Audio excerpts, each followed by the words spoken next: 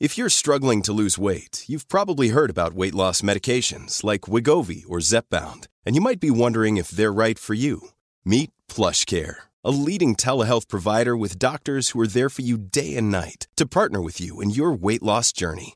If you qualify, they can safely prescribe you medication from the comfort of your own home. To get started, visit plushcare.com/weightloss. That's plushcare.com/weightloss. plushcare.com/weightloss.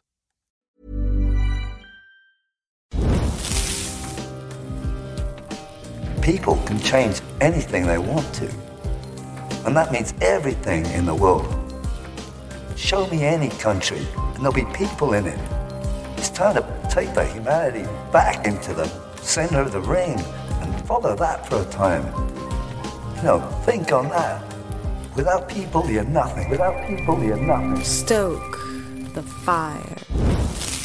All right, ladies and gentlemen, welcome to a kind of landmark episode of the podcast, episode 30 of Stoke the Fire. And because we've hit this mini landmark of sorts, we figured it was time we got on a special guest, somebody who's not only a fellow podcaster, but also a fellow Gas Digital Network member.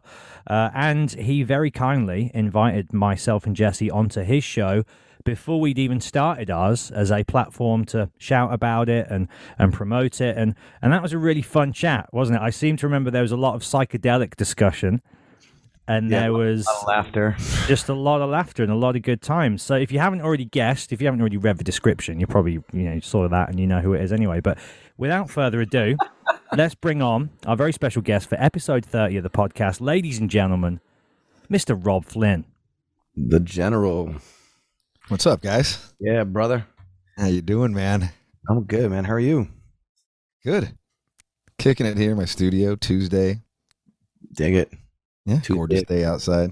Yeah, like 90 degrees out here. I'm like, fuck yeah. I got the creepings of autumn where I'm at right now. It's just starting to get a little chilly. I love it. It's perfect weather. I know after we're done with this, I'm going outside. Yeah. You going for one of your nature swims? Oh, I don't know if I'm going to swim, but I'm getting outside. Yeah. I was well impressed with your matching chair that you got that matches your backdrop, Jesse.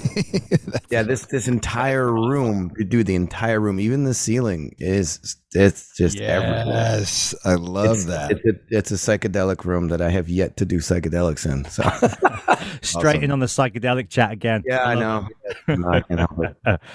We need to go camping together someday, us three. Rob, obviously, we know you're a fan of the great outdoors as well. Have you been out and about camping recently since we last spoke? Yeah, I did. I did 2 big camping trips. I do a big camping trip every year. I go up to this place called Burning Falls, which is about 6 hours northeast of here, and it's this natural waterfall that's fucking huge waterfall. And then it goes and it feeds this lake, and this lake is then you can wakeboard on the lake, and you can have they got little docks there, and you can park the boat. They don't have gas on the lake, but you can just take it out and go get gas in town. So we do that. We did that for a week this time. It was like the longest we've been up there, and it was, it was 106 every day, and it was just freaking wakeboarding and drinking beer and in the sun, and it was awesome, man. I don't know if it gets much better than that, dude. I grew up on a lake, and I recently did it up at Lake George here in New York with my girl. We rented a boat, and we just anchor and jump off and just party. And just so much fucking fun, man. What a great way to spend time, right? It is. And it's the whole family, and then we go with a bunch of friends, and so they bring their kids. So our kids have friends to play with, and we got the cornhole game, and we've got some, little volleyball thing and some badminton, and then they've got like somebody made a rope swing. And dude, I don't know, like I can't do the rope swing. It kicks my ass. Like fucking, my core muscles are just fucking dead. Like after doing the rope swing like twice, but my kids will go, and there's 17 and 14 now. They'll go just, 50 times in a row. Crazy. Yeah. Rope swing. Dude, that was me when I was a kid. I did the same thing. It's all about the knot placement. You can have the knots in the certain areas so you can hold yourself up, dude. Yes. Yeah. Oh, I love it. Wow. So yeah, I was actually going to ask you about how old your kids were, because you're creating great memories with your family. That's rad. That's awesome. Yeah. And at that age, for them still to like be down to hang and not be dicks, that's nice. They're all cool. You know, I mean, we do got to kind of cut the phone off when like we're camping, and luckily where we are, there's no cell phone reception at all. There's no data. They can't even get a phone call. Not that anybody would call them, because what 17-year-old is making phone calls? They're only texting. And so it's some really good family hang time, and that's the part about it that I love the most, is just being able to kick it with them. And then at the night we just kick it around the fire, and we'll just talk and joke, and I brought my guitar and I'm singing some songs that almost everybody knows, and we just fuck around and jam. It's killer. I love how into family you are. That's rad. It's definitely a big part of who I am too. I mean, my family's far away, but whenever we get together, it's that same thing. Just get together and have fun. We do board games, drinking, hanging out. It's great. Yeah. Love it. It's funny because it's kind of a contrast to who the guy you used to be back in the day. I was talking to Matt about this earlier before we came on. I just remember you having such a reputation for being such a madman, like a crazy man back in the day. And that's the guy that I remember seeing on, TV and videos and be like, that dude's crazy. He's awesome. When you had the cornrows and the right, he just looked fierce. I remember seeing it as a young kid. I was still in high school when Burn My Eyes came out. I remember seeing you, just the visual of you. I was like, dude, this guy, he looks like he could do some damage. So it's interesting, the contrast of who you become, who you were, back then. It's so interesting. I mean, I think I had to change. Like, there's no way that I could have kept being the person that I was. I mean, I was a fucking drug dealing, gun toting fucking maniac. Like, I would fight people. Like, I was getting in fights like 3 times a week. It was insane. Like I just was constantly at war with the world. And, I think, part of Machine Head was to get me out of that world. Like I was just in a band, I was in Violence, I was in Forbidden, I was just thrash, and I was, kind of lost in some ways doing drugs. But I wasn't really like this violent dude really. And then somewhere around, the end of Violence and the beginning of Machine Head, I didn't have any way to make money. And so I started dealing speed, and I was good at it. And, I started making good money, and I remember the people that I was buying it off of, like, they had this intermediary guy who was kind of like a college nerd looking dude. Like, you wouldn't even, like, this dude wore like tweed suits, and like, you wouldn't even think that this guy was carrying around like some of the strongest methamphetamines in the entire Northern California. But, then he'd take off his sunglasses and you'd see how sunken in his eyeballs were, and you'd be like, oh shit. Like, yeah, I guess you are using this. And I wasn't using it. So I had gone through kind of a crazy drug period, and then I got clean, and I was just drinking basically. And I made this weird, I look back on it and I think it's such a weird promise to make yourself, but I was just like, okay, if you're going to sell drugs, you can't do your drugs. Like, you can't get high on your own supply. And like, somewhere in my stupid 20-year-old brain, like, I like made this like a reality. So like, I started dealing drugs and never did it. So I just would refuse to do drugs. And this dude just like, hey man, like, we could give you like a ton, like we could give you like $20,000 worth of speed. And I was like, what? Like, it fucking scared the shit out of me. Like, it really fucking scared the shit out of me. And I was just like, no, like, I literally, like, when he said that, I fast forwarded like 2 years, and I'm like, I'm dead or in jail. Like, that's all, that's the only path this is. And I'm like, that was kind of like my moment that I really needed to make Machine Head work. And so I just focused all that, but I was still kind of dealing, and, I was just around crazy people and violent people all the time. And, I don't know if I wouldn't say I was a troublemaker, but I was kind of a trouble magnet. I don't, like, I didn't really go looking for it, but it just kind of ended up there. And so, yeah, I mean, I look back on that guy, and I don't really know who that guy is anymore. I don't want to be that guy. Like, I don't miss that guy. And I know there's a certain part of the fan base that like really wants that like thugged out, like go get in fights 3 times a week dude. and I get that. Like, I'm a fan of bands too, and I want Master of Puppets James Hetfield back, but it's never going to happen. And so when people say that, I'm like, I get it, but that's just not, I don't know if that's ever who I really was, and it's definitely not who I am now. Yeah, you can't sustain that type of a lifestyle. It's unrealistic to think that, because you're right. You're either dead or in jail with people like that. Period. That's it. That's really the end game. Yeah. And it's crazy, man, to think back on that shit. I know. I don't even identify who I was when I was younger either, but nowhere near that tough and cool. For sure. I don't even know if I was that tough. I wasn't even that good of a fighter. I just was crazy. Like, I would just fight anybody. Like, that was all I had, really, and that worked. Like, it worked, especially for the line of work that I was in. Like, it was better to be crazy than, So I had a couple of friends who were really. I had this one friend. I'm not going to say anybody's name because they're in jail and shit. But I had this one friend. We'll call him Mark. And this dude was like I wasn't that good of a fighter, but I would fight. This dude actually was like, his brain was mechanically wired to fight people. Like, he was the best fighter I've ever known ever in my life. Like, this dude could take on any motherfucker, and like, he would just find, and he was like, he's kind of a little bit shorter than me, stockier than me though. But like, it doesn't matter how big the dude was. Like, he could take any motherfucker on and win. It was crazy. Like, it was just fucking, this dude was wired to fight. And so we hung around a lot, Were you a happy kid, Rob? Like, do you have happy memories of childhood, or was you kind of like troubled and angry from a young age? I mean, I would say that, I definitely had some childhood traumas that made me, I think about, like, I was happy in many respects. I had friends, and we'd go see Star Wars stuff, and like, I was crazy about Star Wars. So I was super OCD, like, just always going to see. I saw Star Wars in the movies like a million times, like all of them.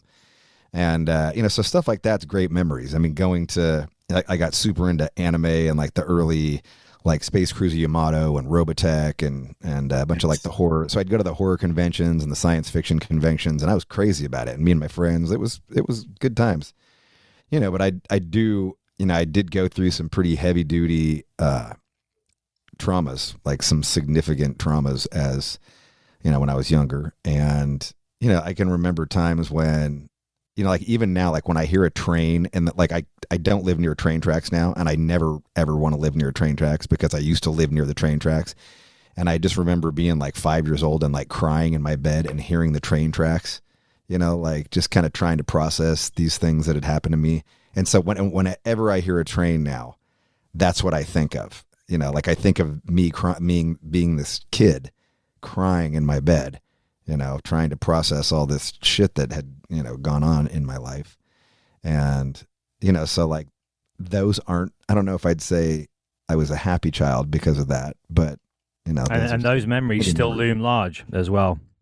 I would think so. Yeah. Like, if I hear a train now, like, it kind of instantly takes me there, and then I forget about it. I'm just like, whatever, like, I'm not there anymore. Wow. That's wild. It's amazing what can trigger your brain into memories. Something as simple as the sound of a train. Yeah, there was a train.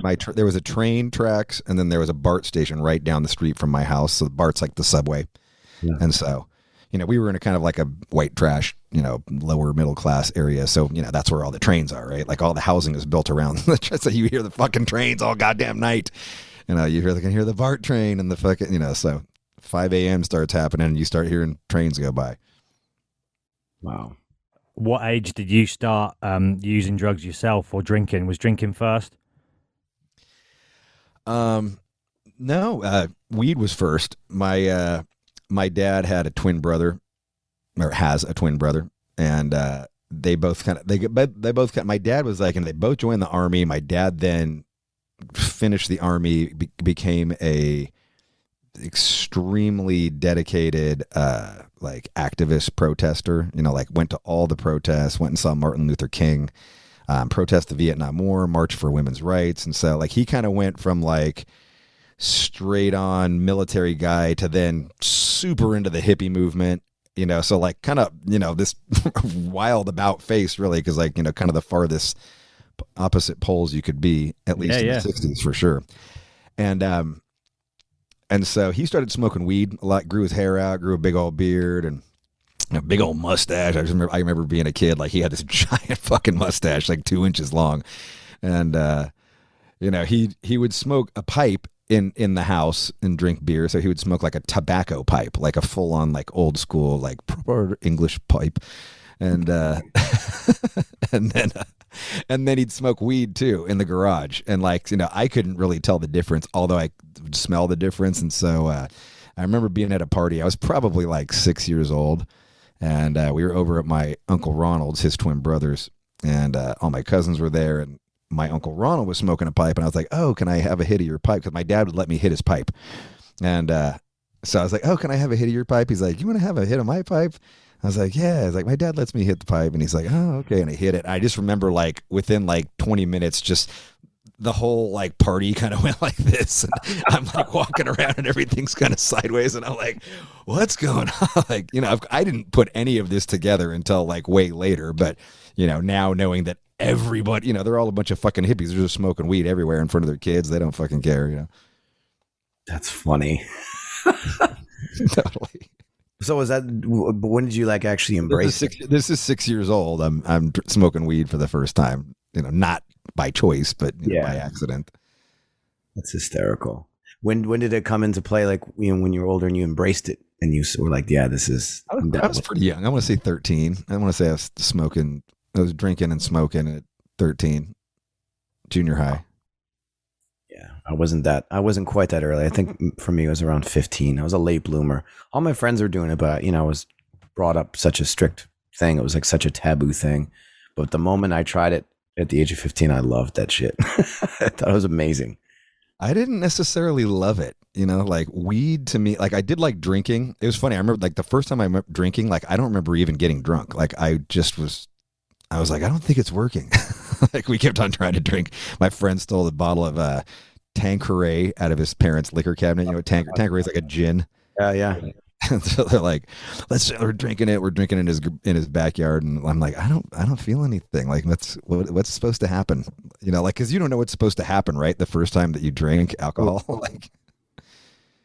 So I fucking loved my first booze experience. I was just instantly bitten by that bug. I was like, I love the effects. I love everything about feeling drunk and getting drunk, the taste, everything. It was hooch. You remember that drink? Did you have hooch in the States? It's like an Alka-Pop. So it's like a kind of fizzy lemonade, but alcoholic. Oh, okay. Yeah. Oh, that's probably way better than what we were drinking. We're drinking fucking straight Tanqueray. It's fucking horrible. I was like, this is horrible. Why does anybody drink this? What about the kind of like harder drugs, Rob? Were they in the music kind of community that you were hanging around with, or did that come from a different area of your neighborhood? Like, how was the kind of like speed and drugs like that first introduced to you? Was it through the thrash scene or? No, I mean, we knew about it. I was already in a band, you know, when I was getting ready to graduate high school, and I was already in a band. I was jamming in Forbidden. It was Forbidden Evil at that time, but it was Forbidden. And I was playing with, I think we had played some like high school gigs, and but you know, we were still mainly just drinking and a little bit of smoking here and there. Actually, quite a bit of smoking. I did go through a big heavy weed phase, and you know, it's funny because I couldn't really talk on weed. Like I still can't really. Like right now, if I was high, I would be the worst interview you've ever had on your podcast. I would just be like I'd think something, and then by the time it came out of my mouth, it'd just be nothing at all. Like I'm like, what the fuck is? I'm the only thing I can do on weed is listen to music and have sex. Like that's literally that's two things more than me. All I can do is sit there in paranoia and just be like, oh fuck, I get super paranoid. Yeah, I get crazy paranoid. I get crazy like fucking. I can't fucking concentrate or think. I can listen to music though. Like I can fucking just dissect hone in music. I can hone in and like hear every hi-hat hit, and I used to love doing that. I really loved that about, so certainly my earliest musical kind of getting turned on to early metal and stuff. I was high and I'd be listening. I was like, wow, this is crazy. And so, I think when I finally got around to speed, it was just a dude in my high school. It was like it was actually our graduation party. And he was like, dude, I got some speed. And I was like, what's that? He's like, let's just do it and see what happens. And I was like, okay. And it was crazy because I was pretty introverted throughout all of my high school. And certainly whenever I was stoned, like I said, I couldn't even talk to anybody. So like nobody ever heard me talk because I was always high in my classes. And or frying on mescaline in the back of my class and just laughing my fucking ass off. And so we go to all these parties and we do some speed, and suddenly I'm just like, brah, what's up? And they're like, dude, you're fucking crazy. Like, what's up with you? Like, I haven't talked to you the whole school year. Now you're like fucking, the life of the party. And something about that definitely, it definitely appealed to me. I had never been that. I had never been the life of a party before. And hearing all these, high school students, my fellow high school students who I really hadn't even talked to prior to this party for 4 years, just like fucking it was a crazy moment. And a big part of why I then started doing speed a lot, because I wanted to be that guy again. Like I wanted to be the life of the party again. Like I wanted to go talk to people and girls that I was too insecure to talk to or had too much, no self-confidence to talk to. It's almost like you get to the age of like 16 and then you see your first full moon, right? And that werewolf transformation takes place, but quite late in life. And then you go, oh, I like this. I want to be this guy more. I think a lot of people can relate to that, like whether it is alcohol or Coke or pills, whatever it is, it's that thing that takes you out of your own head and, kind of gives you that fake confidence, right? That we all need sometimes when we're young and figuring out who we are. Did you have a similar thing, Jesse? What was your kind of like? Oh, yeah. Yeah. 100%. I can completely relate to everything he just said. I was definitely the introvert. I didn't talk much. And when I did smoke, I had my headphones on. I was listening to Bob Marley or the Beastie Boys or some Bad Brains. And I had my close knit of friends that kind of knew me to be that guy. And then I discovered acid. Acid was the first gateway drug of like, I'm making jokes. People are laughing at my shit. I'm like, wow. I'm like you said, talking to girls I would never talk to before, and they think I'm charming. I'm like, wow, this is fucking cool. So I started doing it on a regular basis my senior year. And then that led into me, I was in a band as well, going to clubs, going to shows, doing little road trips, and always had acid or mescaline or angel dust. I always had something on. Angel dust. Yeah, I was doing angel dust too. Actually, when I first met Mike D from Killswitch, who was in a band called Overcast, I was offering him and the whole band, Brian Fair. I was like, dude, you guys want to smoke some dust? I'm like, they're like, no. No, dude, you're crazy. No, you crazy. So yeah, I think I kind of needed that little bit of I needed to go through that because now that I don't, I'm not on that shit all the time, but like I needed to like open up and figure out who I was, and it kind of helped me become more sociable. I mean, as much as I don't want to sit here and, I've got a 17-year-old, I certainly don't want to advocate for drugs, but like in my case, it definitely for a minute, it kind of helped me come out of my introverted shell. It helped me, just get over some mental roadblocks that I had I didn't have a lot of, I was adopted. So although I did live with my cousins, and so I basically had like brothers and sisters, my cousins were kind of always, we had a very dysfunctional family. So my family would always have like, I just got kicked out of the house. So they'd come to stay with us for, a year. And then, but I just didn't have like that kind of like social, I think sometimes when, people that come from like, wealthier families and good backgrounds, like they have like this kind of socialization.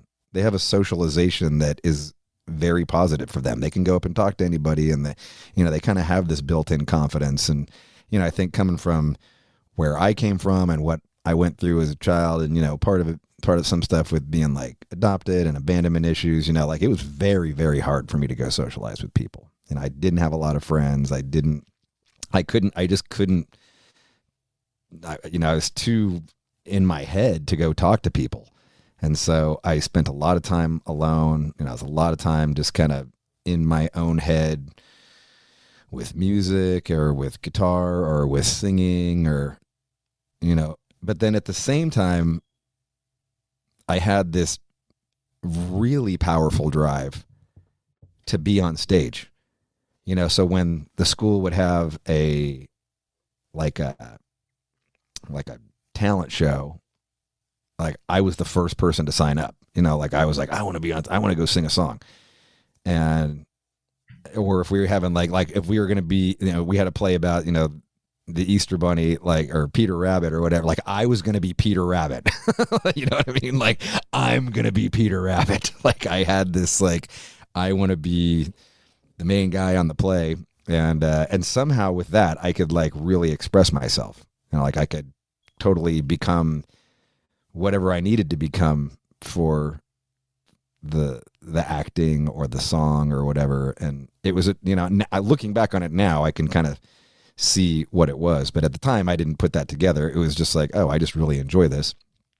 And so, and I was pretty competitive. I was in jiu-jitsu. I started taking jiu-jitsu about third grade, and I was super into, I was fucking obsessed. I wanted to be Bruce Lee. I would just watch Bruce Lee movies and Jackie Chan movies and Chuck Norris movies, and just I wanted to fucking match every fucking move. And I had nunchucks and I had swords and I had, I was fucking all in. And my dad had this, my dad, who grew up in Alameda, which is this right next door to Oakland, the city right next to Oakland. And he took me to this awesome sensei named Wally J. And he had this dojo, and it was a pretty big dojo, so there was a lot of kids my age going there. And we'd get there a half an hour before the class started. I'd stay 45 minutes after the class. I was obsessed with jujitsu, and I got pretty good, and I wanted to spar all the time. The Wally J would stay after and spar with me all the time. I'm he'd kick my ass too. He'd fucking slam me on the ground and but he's like, you're strong like bull. And just trying to build up my confidence. And I was just all into it. And I just wanted that. And, it was really he became this, this mentor to me that really, really brought a lot of confidence out of me and really helped me believe in myself and feel good about being able to defend myself, because there was a lot of fucking, even at my school, there was just people who wanted to beat up, there's the bullies and then the kids who get bullied. And I was not the bully. I was one of the kids that would get bullied. So he would just fucking help me. And really just, I still remember you're strong like bull. Just forever now, that is rung in my head. And if I'm ever down, I just remember those words, and I remember, sparring with him, and I remember getting out from his things, and I just put myself back in that place, and it was a very powerful moment in my life to get that. I got about halfway. I got to an orange belt, which is halfway to a black belt in his dojo, and then my family moved, and we couldn't really continue on with him anymore. Is that when you went pedal to the metal with music? Well, I joined another dojo, and this wasn't really even a dojo. This was just dudes that were working out of the high school gym, and it was a totally different vibe. I really didn't like the teacher, and I was 13. We had just moved, so I was 13, and we moved to a place called Fremont, which was Fremont compared to where I was living was actually a step up. It was kind of just a regular, California suburb, about 50 miles away from San Francisco. And And I was 13 and I was sparring up against dudes who were 15, which doesn't seem like that big of a difference when you're like on paper, but like I'm still a gangly like kid and these dudes are turning into men, like their muscles and, abs and dude, like they fucking leveled me. Like they kicked my fucking ass. And, just because of that, and then said that because I was getting my ass kicked regularly at this dojo, the teacher demoted me from an orange belt back down to a yellow belt. What? I didn't even know you could do that in martial arts. Yeah. And I was like, that was it. I was like, fuck you. I don't even like you anyway. Like, fucking. That way to take the fucking wind out of yourselves. Shit, that sucks. Yeah. And so that was kind of like my moment where like I started smoking weed. I think the week after that, I started smoking weed. I'm hearing Black Sabbath for the first time. I'm like, I want to fucking get snowblind. I want to fucking smoke sweet leaf. Like fucking, I want to be Iron Man, or whatever. Yeah. I just went down that route, and then pretty soon was hanging out with like kind of a bad crowd, and we're smoking a lot of weed. We're cutting school, and then I started hanging out with this guy Jim Pittman, who he's in my art class, and he's super cool, and he's not like any of these kids that I'm hanging out with. He's like, I don't smoke weed, like I don't really drink, like but he's like super funny, and we totally hit it off and becomes like my really good friend.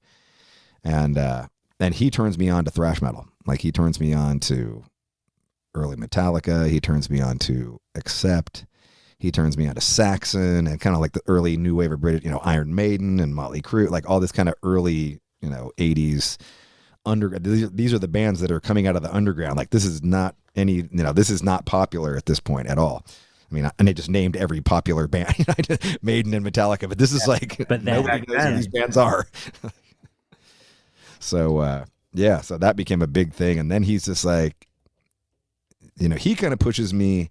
I give him more credit. I was definitely musical, and I always wanted to perform, and I could sing, but I give him credit with pushing me towards being, a band member. We didn't have a bass player, so he's like, hey, why don't you, or we didn't have a guitar player. So he's like, why don't you play guitar? And like, you seem like you're the guitar player. And I was like, okay. So I talked my dad into renting a guitar for $45 from Allegro Music. So $45 for 3 months. He rents me like an Area Pro with an amp about this big. It's like 4 inch by 4 inch amp. And but it's enough. Like we can go into a garage and fucking and we suck basically for 6 months in his parents' garage, and it's the best. Like we're just trying to learn how to play anything. We can play like Seek and Destroy. We're like, yeah, that's easy. Jun jun jun jun jun jun jun. So shit like that. And it's killer. And then pretty soon we don't have a singer, so he's just like, like you seem like you're the singer. Why don't you be the singer? And that's why I became the singer. Like he saw something in me that I didn't see in myself, even though I wanted to sing. Like I never would have thought I could sing for a band, and he just kind of pushed me there. And then, so I become the singer for the band as well. And then we get a guitar player who's actually really good. So the first couple of shows I do, I'm just the singer. I'm not even the guitar player. I'm just the singer. And I'm like, I got to get some moves. I'm like, I do a knee slide at one point. And I'm like, I got to get some fucking moves, man. I'm the singer. Wow. Do you still keep in touch with that? With this guru who kind of made you who you are? You know what? I do when I don't. I end up firing him at some point, like a couple of years down the line, and I get Paul Bostaff, his cousin, Paul Bostaff, who later is in Slayer. I get him into Forbidden. I get Paul into the band, and this is his cousin. So then it's like this giant fallout between us because you fired me for my cousin. Oh my God. Like you and I started the band. It was pretty ugly. We're still friends and we see each other from time to time, and I'll hit him up, but we're,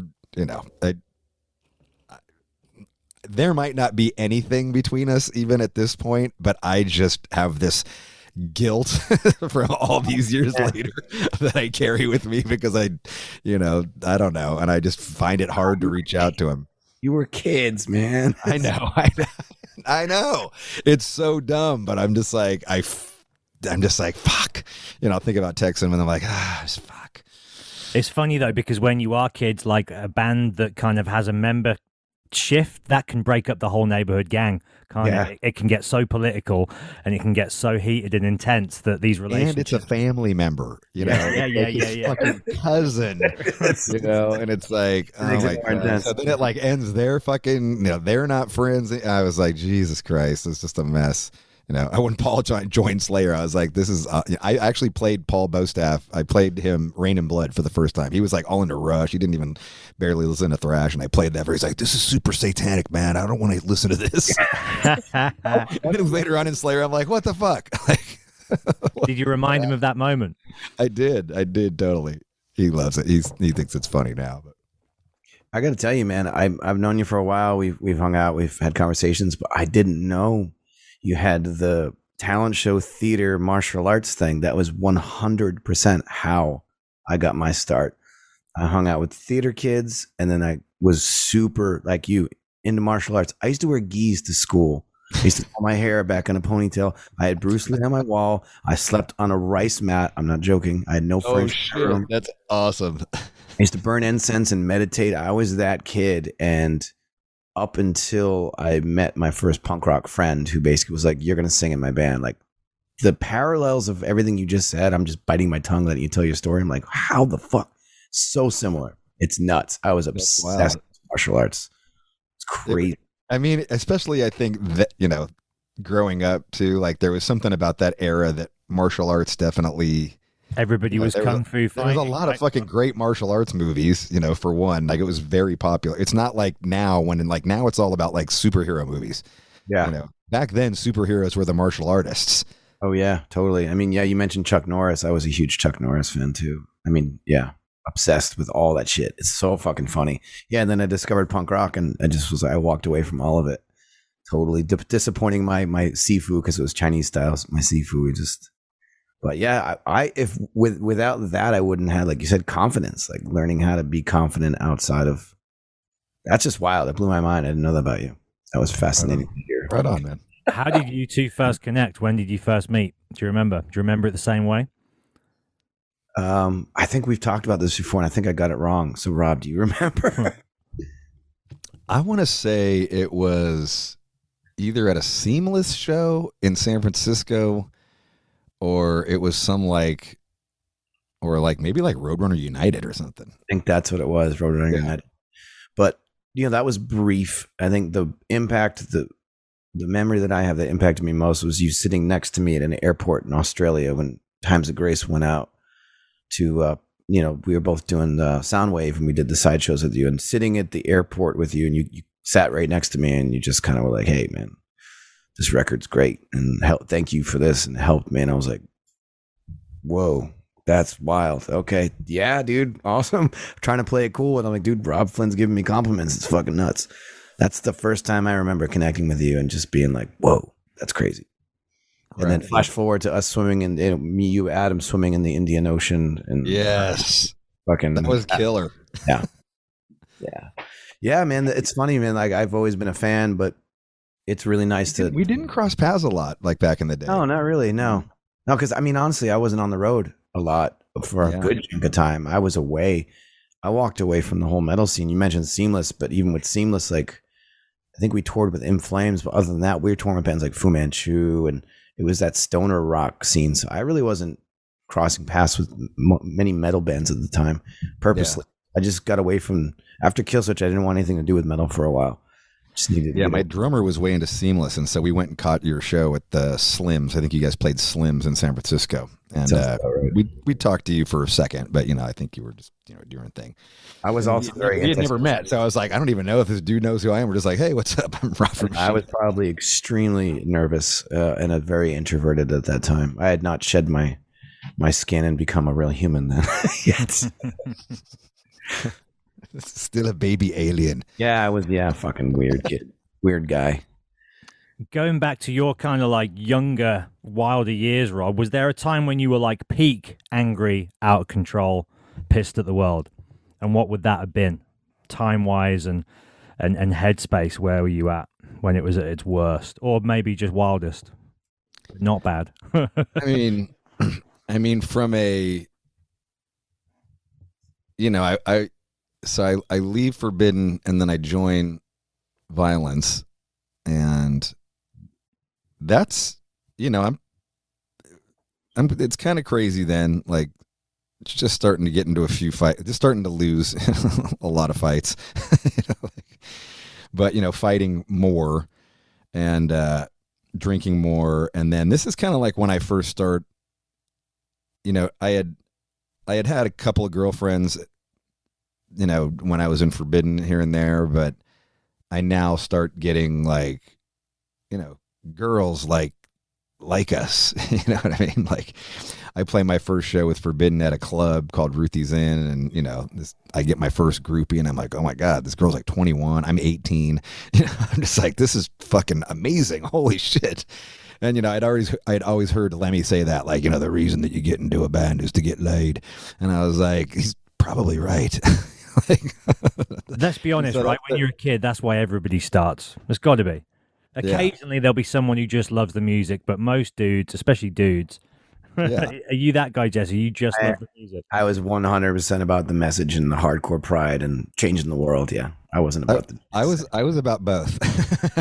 I was have your cake and eat it too. I was about the music and the thrash, and then girls coming around was a huge benefit because I had no game. Like, I had zero game. Like, and that's why I was so stoked when this girl like starts talking to me after this show at Ruthie's. I was just like, oh my god, like this chick's talking to me.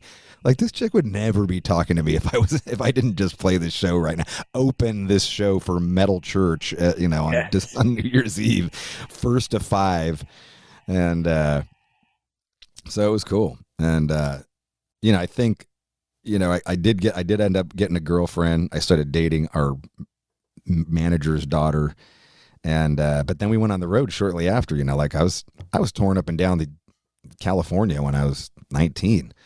And so, girl, like, I wanted to be monogamous to my girlfriend, but I just found it incredibly hard because now girls were finally talking to me. And so, they just kind of fall in my lap, and I was like, fuck, what am I supposed to do? And that happened a lot. And then we go on tour. I go on tour when I'm 20 with Violence, and Violence is opening for Testament across the U.S. for 2 months. And even though the manager goes with it's Debbie Abono, who's a wonderful lady. She's like this, she's 60 at the time, and she's touring with a bunch of fucking 19 and 20-year-olds in a van for 2 months opening for Testament. I mean, she's a fucking angel among mortals. And I'm just like, we're pulling over at the fucking side of the road, and she's got like a bag of fucking quarters, and she's just pumping quarters into a payphone to like advance shows. And, the boys don't need any food. No, we're like, we need food. Yeah. What? Get some food from them. Like, so that kind of stuff. And like, I'm sneaking off into the men's bathroom with chicks, like, just like, so bad, but what are you going to do? I was 20. Good times to be a young man on the road. It was. I turned 21 on the road. Yeah. I turned 21 on the road. It was pretty cool on the Testament tour. That's pretty sick, dude. Yeah. It was a good memory. We played Cleveland, Ohio. It was a good memory. So when does Machine Head's right after Violence, and when does Machine Head's like start to? When do you have the sense that you're becoming successful and this is like going to be a thing? Like, well, I'm in Violence for 4 years, from 87 to 91, and then I quit in like Violence in I felt like we made a mark. I loved the music that we made, especially Eternal Nightmare. To me, I thought was just a phenomenal thrash record. And hell yeah, at the time, nobody really, like, people either loved our singer's vocals, which were very punk rock. I mean, there's no melody. It's just this frantic, na na na na na na na na na na, and it was fucking awesome. Like, it was killer. I loved it, and I loved punk rock. I loved Discharge. I loved hardcore. Like, I was all about it. Like, to me, we were, we could play with GBH and Suicidal and The Accused and all these hardcore bands, or we could play with Exodus and Forbidden and Possessed, all these thrash metal bands. We could walk that, and we did. We played with all those bands. And so when, it kind of runs its course, like, we put out a couple of records, and you know, at the time, we were like the third wave of thrash, in my opinion. Like we, you know, like our first record was 88. So like, you know, South of Heaven's already coming out, you know, And Justice for All. Like it's kind of gone through, you know, a lot already. And, you know, I just kind of felt like it was at the end, and it was kind of like the scene started changing, like that kind of thrash funk thing came around, that horrible thrash funk that came out in like the late 80s, early 90s. And I was like, what is this? And, you know, I like Chili Peppers and I like Primus, but like, I just didn't like all the thrash bands tried to go there. And then Metallica drops the Black Album, and it's just fucking, it's over. Like, you know, here they are playing fucking stadiums now. They're playing Oakland Stadium, and everybody's like, we're going to go to the Black Album. And I didn't want to do that. Like, I didn't feel like Violence could do that. Like, we didn't have a singer who could sing. And, you know, I was like, if we're just going to do this, let's just be thrash, because, you know, we can't do that. You know, like we're not able to do that. And so I get a little disillusioned. And then Metallica plays A Day on the Green, which was a big kind of famous festival, Bill Graham festival. And they headline, and it's for the Black Album, and it's them, Faith No More, Soundgarden. And I'm watching this, and I'm just like, I could just sense like everything's changing. And I'm not going to get left behind. You know, like I'm going to make a new band, and I'm going to start a side project. At the beginning, it was just a side project. But I go and tell everybody in the band, I'm just like, yeah, I'm going to start a side project called Machine Head. And I had brought a couple of songs to Violence, and they had rejected it. And I was like, I'm going to take these songs and I'm going to do it. And everybody was cool with it. And then at this point, now I'm dealing drugs. I'm kind of getting really crazy. Like I'm pretty out of hand. I've broken up with my girlfriend. I'm just like, now I'm just hanging out with strippers, and, you know, I'm fucking going crazy. I'm like sex addict. I'm hanging out with other sex addicts, you know, like, and it's just wild. And I get in this, there's this crazy incident that happens at a gas station. I'm leaving a Deftones. Deftones are opening for this local band called Unjust. It's a Sunday night at the Omni in Oakland, in this pretty rough part of Oakland. That was where all the thrash shows happened and where many shows happened. And my friend, who was the really good fighter, starts fighting this white. We go to the gas station. We got a bunch of girls, and we're like, let's go to the gas station. We'll get some booze, and we'll go party at my house. And so we go to the gas station to get some booze. And then while we're getting booze, my friend, who's the super good fighter, gets in a fight with this white guy at the gas station. Just like a guy leaving the same show. And so we pull up. We're walking out of the gas station. And we're like, oh my God, Mark's fighting again. And so we just, you know, you just pull up and you wait for your friend to make sure everything's okay. And you're like, all right, I guess I'll just, you know, I know he's going to be fine. Like, he's the fucking best fighter I know. And then these three black girls from the neighborhood walk up also to the store. They're going to buy some last minute booze for their Sunday night partying like we were. And they start watching it. And, you know, this is in fucking Oakland. Like, to see two white boys at a gas station fighting is like seeing a unicorn. You know, like, they're just like, oh my God, look at these crazy white boys fighting. And they just like, they're laughing and they're hanging out. And we're laughing. Like, it's like I don't want to say it's like a good vibe, but like, it's just, it's like, it's like the entertainment, you know. And they're like, the fact that they're laughing so hard that these two white dudes are fighting at this gas station that they obviously live right around the corner from and go to is funny.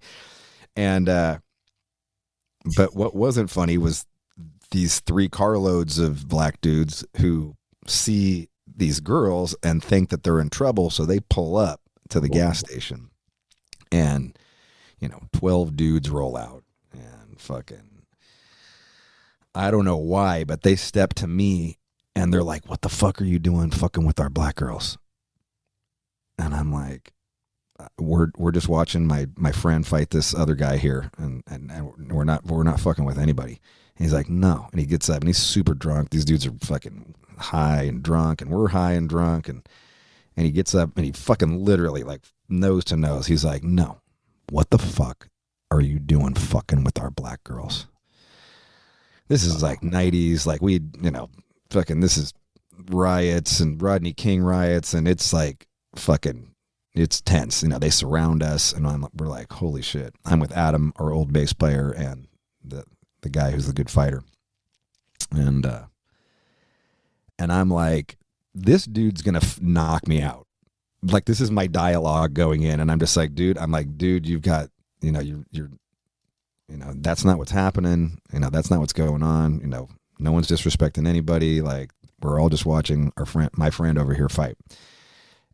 But as I'm saying that, I got this inner dialogue going on in my head, like, this dude's going to knock me the fuck. Like, there's like nothing I say is going to get us out of this. And I was like, I'm not going to take the first punch. I was like, fuck that. So at the time I wear like, I was wearing like nothing but gnarly. I'm always getting in fights, right? So I've just got gnarly rings. So like, fuck people up who I'm fighting. And I fucking just break this dude's nose. And I literally feel his nose break under my fist, and just, it's on from that point. They fucking jump us, and we're doing pretty good up until that point. And like, I'm holding my own, and like I said, I'm, you know, of the three of us, I'm probably the worst fighter. I'm just the craziest. And one of the guys gets behind me, you know, like the high school trick where the dude gets down on his hands and knees and like your buddy pushes you back over, like that thing. Yeah. They do that to me. And I was like, I'm like falling backwards. I'm like, oh hell no. Did he just do that high school fucking move on me? I was like, fuck. And now I got fucking boots upside my head. And I'm like, I'm just mad at myself that high school trick fucking worked. And now I'm on the ground. I was like, fuck. These fucking boots. And then, you know, the next thing I hear is fucking, he's got a knife. Run. And you know, my friend had a knife, and he had gotten us out of that with that knife, and he had ended up stabbing a couple of people. And it was pretty serious, man. Like, this was like a serious, like a real deal, like gang. And I was going to say, yeah, imagine if one of them had a gun, like your friend pulls a knife, they pull the gun, then it's game over, isn't it? I mean, like, I look back on some of the things, like moments like that, and it is amazing that we survived it. Like, we should have all gotten shot, you know, like there's no reason that they wouldn't have there's no reason they wouldn't have been packing at all. It might have just been my only thing that I could think of was that it was in the trunk of their cars rather than on them. You know, because it's like the end of a Sunday night. They were probably out partying. They wouldn't have been able to get a gun into the club or a bar or wherever they were going. So, you know, we end up getting out of there. But then for the next like 6 months, they figure out who I am, that I'm in a band, which is, you know, nominally famous in the Bay Area. And they convince themselves that I did it. And I'm like, you know, I end up talking to the guy at one point, or the leader, and I'm like, I didn't do it, you know, but they're just like hell bent on killing us, like killing us, like dead, you're dead. And so for 6 months, I sleep with a knife under my pillow. I've got a gun with me at all times. Like, the second I step out of the door, I've got a gun or two. I'm borrowing guns off of people that I know. And it's fucking scary. Like, it's like, you sleep with one eye open for 6 months straight, you know, like, it was really scary.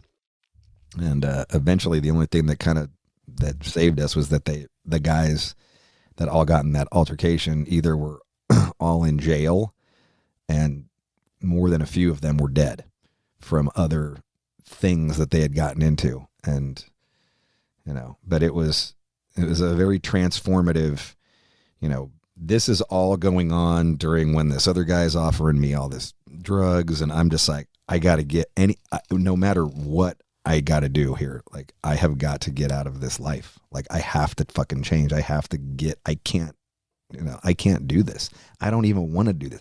I didn't even want to be a drug dealer. I just was doing it to fucking, you know, get from A to B. Like, I never wanted to be in that life. I wanted to make music, and that's all, you know, once, you know, this was all going down, I just determined, like, I got to fucking save my life with music and get out of this life and go play. And that's, you know, what I put my mind to. That's some gangster shit, though. Like, legitimately, man. going from that and an amazing story. First of all, I'd never heard that story. That's incredible. But yeah, it's crazy how like an incident, such a seemingly small incident, can escalate to that. Yeah, that quickly. That's crazy. Yeah, I mean, yeah, for sure. And that, I'm sure that was a motivator too. I mean, just put the pedal to the metal and get the fuck out and get on the road and get the band going. Yeah. So at what point was fucking all I would do is just write. I got to write songs. I got to write lyrics. I got to write fucking, we got to play shows and do this. Wow. Get signed. Yeah, imagine if you hadn't done that. It would have been probably a pretty sad, bad ending, wouldn't it? Yeah, I think so. Wow, that's nuts, dude. Yeah, I'm picturing the whole incident in my head. It's crazy, man, how far, you look back on telling stories about your youth, you look back on that shit to like where you are now. Would you ever have thought, you'd be like a father and like at peace? Because to me, like the guy that I met was already in transition, but the guy that you are now, I feel like you, and correct me if I'm wrong, you seem like you're much more at peace with the world and you're a pretty laid back dude now. It's pretty incredible to go from that to there. But the in-between stuff, when Machine Head was starting to get huge, really, because you guys at one point, to me, were fucking huge. When Burn My Eyes came out and that shit exploded. Yeah. I mean, how did you handle that? Obviously you were excited, but like, I don't know, did you just jump into that life and like, yeah, I'm a fucking rock star? I look back on it and I feel like I handled it. I'd give myself a 4 out of 10. Like if I was holding up Olympic scorecards, I would give myself a 4 out of 10. I felt like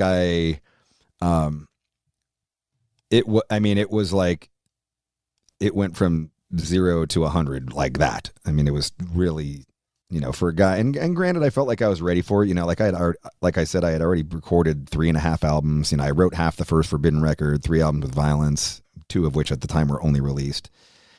But, and I had toured extensively. So I felt like I had paid my dues. It wasn't like going from fucking, playing in my bedroom to, like I had seasoned myself and I kind of knew, I'd seen other bands get famous and so I felt like I knew what to do, but it did happen really, really, really quick, especially overseas in the UK and Europe. It was just like a phenomenon. Like that's all I can explain it. It was just a fucking phenomenon. And, here in America, it was definitely slower, but we did the first US tour we did was opening for Obituary and Napalm Death, which was cool. Roadrunner kind of helped put that together and it was good. I mean, certainly up in the East Coast by your area, it was awesome. Like our people there loved us. Other pockets of America, like we were either, people were indifferent or just outright hated our guts. Cause like here's me singing the tiny little bit that I sing in like Old and like Nation on Fire, like at a grindcore death metal show, like fuck that. So, dudes wanted to fight back then, that shit didn't fly. No, dudes wanted to fight us a lot. And, we put off that energy too. Like we want to fight, like we'll fight you, fuck you. So like, like there was still some of that going on, or still a lot of that going on. And we played it up, I think we played up the Oakland thing quite a bit, probably to, almost comical levels at points, like it was like, all right, look, we're not wading through, 6 inches of bullet shells and fucking hypodermic needles. All right. Like this is not what that is, but it was at that time. And especially the early 90s in the Bay Area it was fucking gnarly. Like it was way before the internet boom and, it was fucking gnarly. And so, I remember as a kid, like the big bands over here really were like Korn, Deftones, Cold Chamber, and you guys. You guys were like the kind of really big 4 of that kind of mid-90s metal period. Obviously, a little bit later, it was like System of a Down and Slipknot. But to begin with, you were the 4, and like, we were the first of the 4. Yeah. Yeah, and all of those bands had this kind of like, the sort of hip hop influence look, but I always remember, and I'm not just saying this, there was always something slightly scarier about Machine Head. Totally. Korn looked kind of cool, and Deftones looked cool, and Cold Chamber just looked, weird, but Machine Head looked fucking gnarly and tough, Yeah, and we were. Yeah, and we were. There was an undertone of there was a time when we would have kicked your ass and fucked your girlfriend in a heartbeat. You know what I mean? And I don't say that I'm not romanticizing that. I'm not proud of that, but that's what we would have done. It was a wild time. And I think that I feel like but I felt like I was ready for it too. I felt like when the success did come, I knew I had such a clear vision of what I wanted the band to be, I really, and I had Chris as my drummer, Chris Contos, and he had toured a lot in hardcore bands, Attitude Adjustment, Verbal Abuse. He was in Grinch. He was in, many things that, so he had been doing squat tours and shit like that. So he had a lot rougher. So this was a luxury. And Adam and Logan, they had never even been in a band before. So they had never even played a show prior to being in Machine Head. So everything for them was brand fucking new. And so, and they kind of had, certainly because I had done so many tours already, in vans, I was over it. I just wanted to, I was I can't do, so right away we start touring in a bus and, so their first tours in a bus, they've got, we're sharing a backline guy and, whereas my first tours was in a van for 2 months, you're loading your gear, you're tuning your strings, you get up on stage, play, and then you grab your amp and your fucking cabinet in one hand and carry it out to the fucking van and load it in there, shit like that every night. So, but I remember when we got we're on the Obituary tour and all 3 bands were up for the Slayer tour. And then they picked us, which, was a smart move on their part. We had a record that came in top 20 in the UK, and it fucking absolutely made sense. We were hot band all over the video and shit, Headbangers Ball.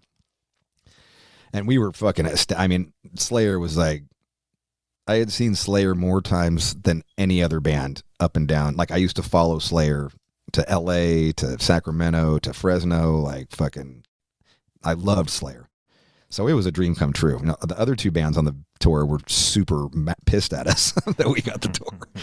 But, it made the last couple of weeks of the tour a little awkward. But when we went over there and started doing that, then it was just whoa. It was fucking, big shows, packed as fuck. And I just remember the first night we played was in Dublin, Ireland. And we opened with Davidian, and it was the first time the crowd ever sang Let Freedom Ring with a shotgun blast back to us. That must have been nuts. It was the first time ever. The whole U.S. tour, nobody even knew who we were. And we were whoa, that's what people are going to do to this? Holy shit. It was, we only had 2 shirts. We're main sport to Slayer. They only gave us 2 shirts. And we outsold Slayer in merchandise that night. So their fucking tour manager's super fucking pissed. What the fuck? And we're just what do we, it's the fucking crowd buying it. We don't have anything to do with this. And I just remember, as in awe as I was of being on tour with Slayer, and I was genuinely in awe. My goal was to go up there and fucking blow them off the stage. That's all I wanted to do. And I didn't mean it because I wanted to fucking fuck Slayer up or whatever, but that was my mentality. I just want the only band for people to remember to be Slayer. So, I felt as we got bigger and then, the accolades that came later down, I kind of felt we really, we talked about our stage show and we got to be super, we got to just go fucking crazy on stage and be jumping and we've got to fucking whip the crowds into a frenzy. Not to mention that when you're opening for Slayer in the 90s, fucking, this is the classic time of when people, you got slayered off the stage. To me, it was this is life or death. Like, we could get Slayered. There's a fucking really good chance we're going to get Slayered off the stage. It's inevitable. And so, like, we've got to go out there and fucking kill every night.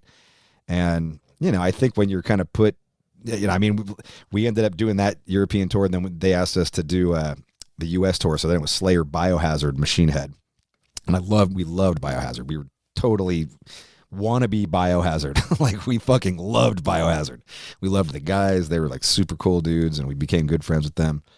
And, I remember Chicago at the Aragon Ballroom and walking out on stage to the entire front row flipping us off. Slayer! Fucking Slayer! I mean, like, just that's what you walked out to like, 1,000 people or whatever, 2,000 people, whatever it was. Just fuck you. I only want to see Slayer. And it was just like, all right, let's do this. Like, fucking, it was a trial by fire, and like, it was sink or swim. And I was like, I'm not going to sink. Like, I'm going to fucking swim. And in some ways it was amazing because you could sometimes take that fucking super angry energy, that fuck you. And if you just turned it around a little bit, you could fucking make it work for you, because they were just ready to go fucking crazy anyway. And so that's what we did, and we toured like fucking hell. I mean, we toured for 16 months on that first record, and it was pretty amazing.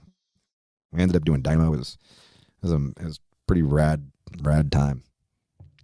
What about this 4 out of 10 though, Rob? What would you have done differently in terms of how you dealt with the attention and the success? I felt like I didn't, I still wasn't good at communicating. And, like, I got to a point where, like, the fame, it was so big and so much and so fast, and I just didn't, like, a lot of times I remember, like, fans coming up and, like, you'd open your front door, like, you'd open the door of the bus and there'd be 50 kids waiting outside the bus to, like, get autographs. And thank God this is before selfies, but, they want autographs, and they want, the pictures where you fucking go and wind, shit like that. And I'd just be like, dude, like, fuck, like, I'd get really agitated, when I should have just said the truth. Hey man, I just woke up. I just want to go take a shit inside the venue. and I'll come in, grab a coffee, like, eat something, and then I'll come back out and, like, do this with you. Instead, my reaction would be like, fuck, like, fucking, like, and I'd just kind of storm past him, and then it'd be like, oh, you're a fucking rock star, you're a dick. And, and I could have handled that better. I felt like I could have handled that a lot better.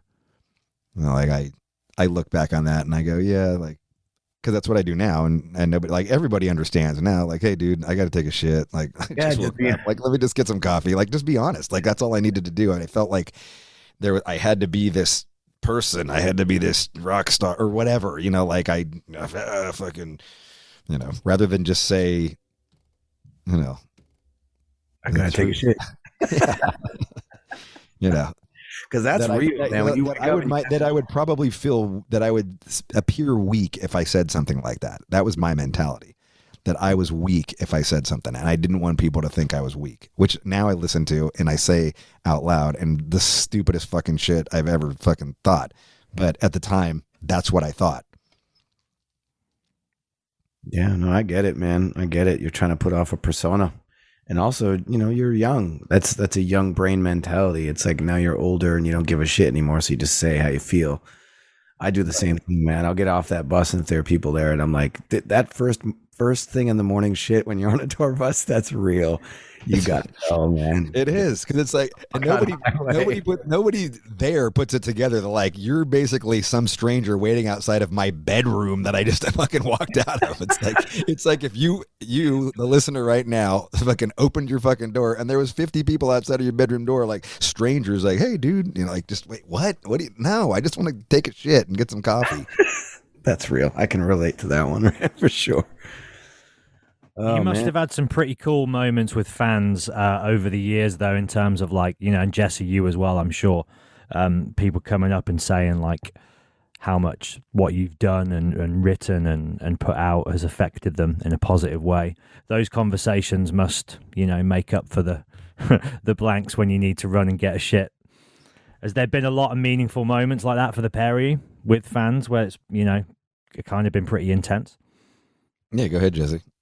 Yeah, I mean, absolutely. Yeah. A lot of my interactions pretty intense. I think just because the way I put myself out there on social media now and the lyrics that I write, it's a lot of heavy stuff. And I got to prepare myself for it. Like there are moments where before I get out of the bus, I always check to see if they're out there. And then I sort of like have to sit and be like, all right, this is how I'm going to handle it. Cause every morning's different. I've got issues, mental issues and all kinds of stuff. So, long story short, yeah, I appreciate the hell out of it. And a lot of times that shit keeps me going when I'm out there and I'm exhausted and I'm like, what the hell am I doing? Like, I want to be home. Like all those things inevitably fill my head at some point on a long fucking tour. And sometimes those fans and their stories that they share about their life and surviving suicide, abuse, you name it, run down the line, like that shit keeps me going. And it gives me a sense of purpose outside of just being in a band and doing a thing.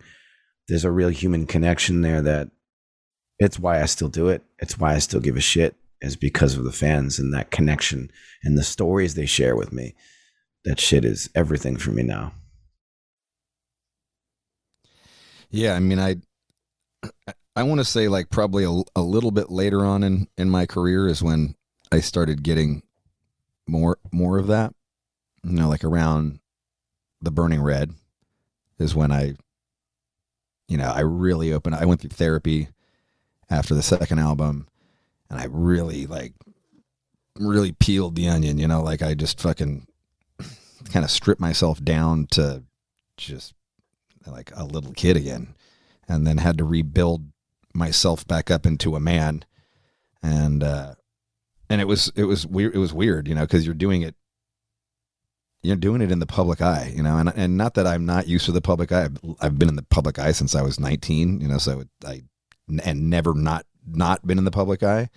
So I'm used to the slings and arrows that come with it. But, the Burning Red was such a transformational time in my life, like really figuring out, like dealing with all those childhood traumas and dealing with, just a myriad, all this abandonment issue from being adopted. And I sang about it, and I sang about, I had attempted suicide when I was 18, and I sang about all of this on that record.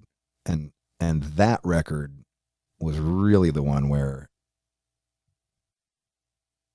people would come up and, like, is it true? Like, is what you're singing about true on the record? I'm like, yeah. And they're like, fuck, like that's the same thing that happened to me. And then they'd tell me their story. And, there's times when you're like, listening to this fucking horrible, like it's like you're both crying, like listening to this dude, or a girl tell you their story about, abuse that they had been through or their own things. And yeah, I mean, it never doesn't, it's almost like, I don't want to say it got to a point where I needed to turn it off, but it was just it was overwhelming at times.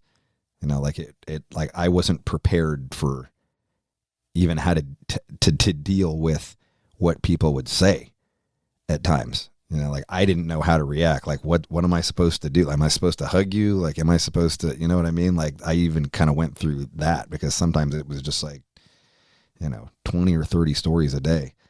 And, well, you guys aren't trained for that stuff, are you? You're not trained to deal with that situation. You've just been put in it. Consciously you put yourself there, but as you say, sometimes it can get a bit too much, and you do need to protect yourself. Just kind of step back for a minute. Yeah, but it did help too. It helped me because I was terrified to put these songs out. Like the songs on the Burning Red, certainly the last two songs, 5 and the song The Burning Red.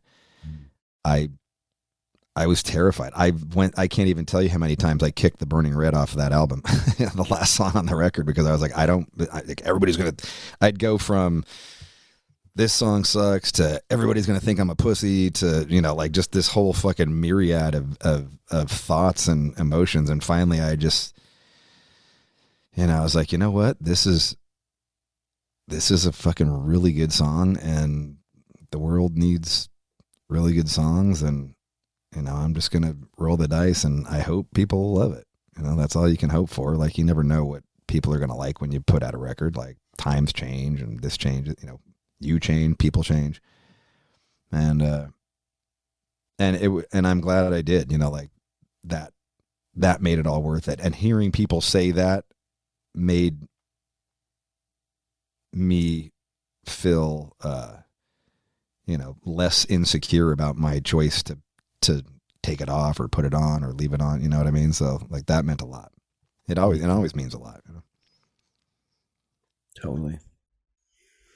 Yeah, it's heavy stuff, man. But I feel that with myself as well. When you just allow yourself to do that, the power that has. You talk about the difference between a casual fan to somebody who's like hanging on to your words and like, what's the next record? I'll buy it. I've got those fans 100% know you do, where they'll follow you anywhere. And that's it. Like, you've become that person that allowed them to feel like they weren't alone in this world. And that never goes away. And that's powerful shit. And I got to tell you, that record, that was the one for me. That was the one for me. I mean, I fucking love that record. So thank you for doing that, because it changed my life. Straight up. What was the trippiest thing about that whole experience too?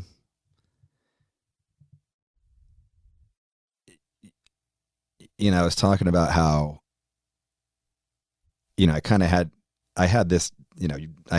genuinely had this vibe about me, in that early era of Machine Head. And, some of it was a front.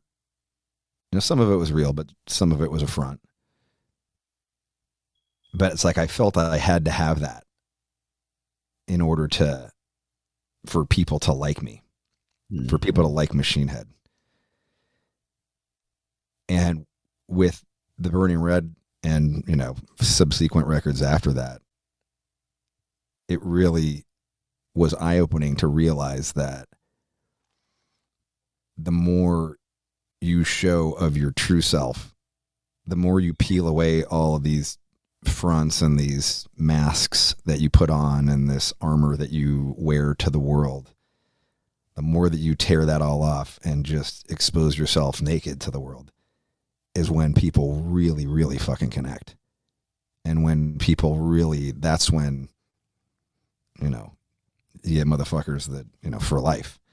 And that was a weird, I don't know why that was so weird to me, but I just remember realizing that somewhere around then, like, holy shit, like I thought everybody was going to think I was a pussy now. And fucking, people are more connected than ever. And, I try really hard to remember that, not that I have to constantly remind myself of that, but I remind myself of that even now, even days like today, or, that, I think people can see your soul. Like when you're up on stage, I genuinely, I know I've seen people who I felt like were kind of phony on stage, and then at some point they turned into something else, and I went, wow, like that's that dude's soul. That's that dude's really showing his true fucking being right now. And I believe people can see that, man.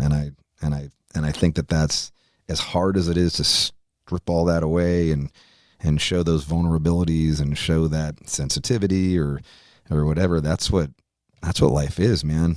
That's what life is. And it's the power of music when you are able to expose yourself through that way. And that was the game changer for me, was realizing that as well in my own career.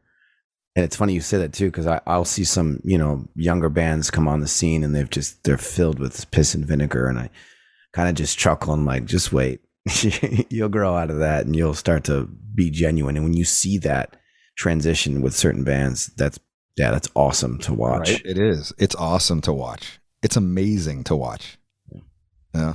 It's such a, I don't know. To me, it's like one of the best things about being a music fan. Like when you see that moment happen and you're like, oh fuck, like they tapped into it. Like, that's fucking rad. Yeah, it's powerful shit, man.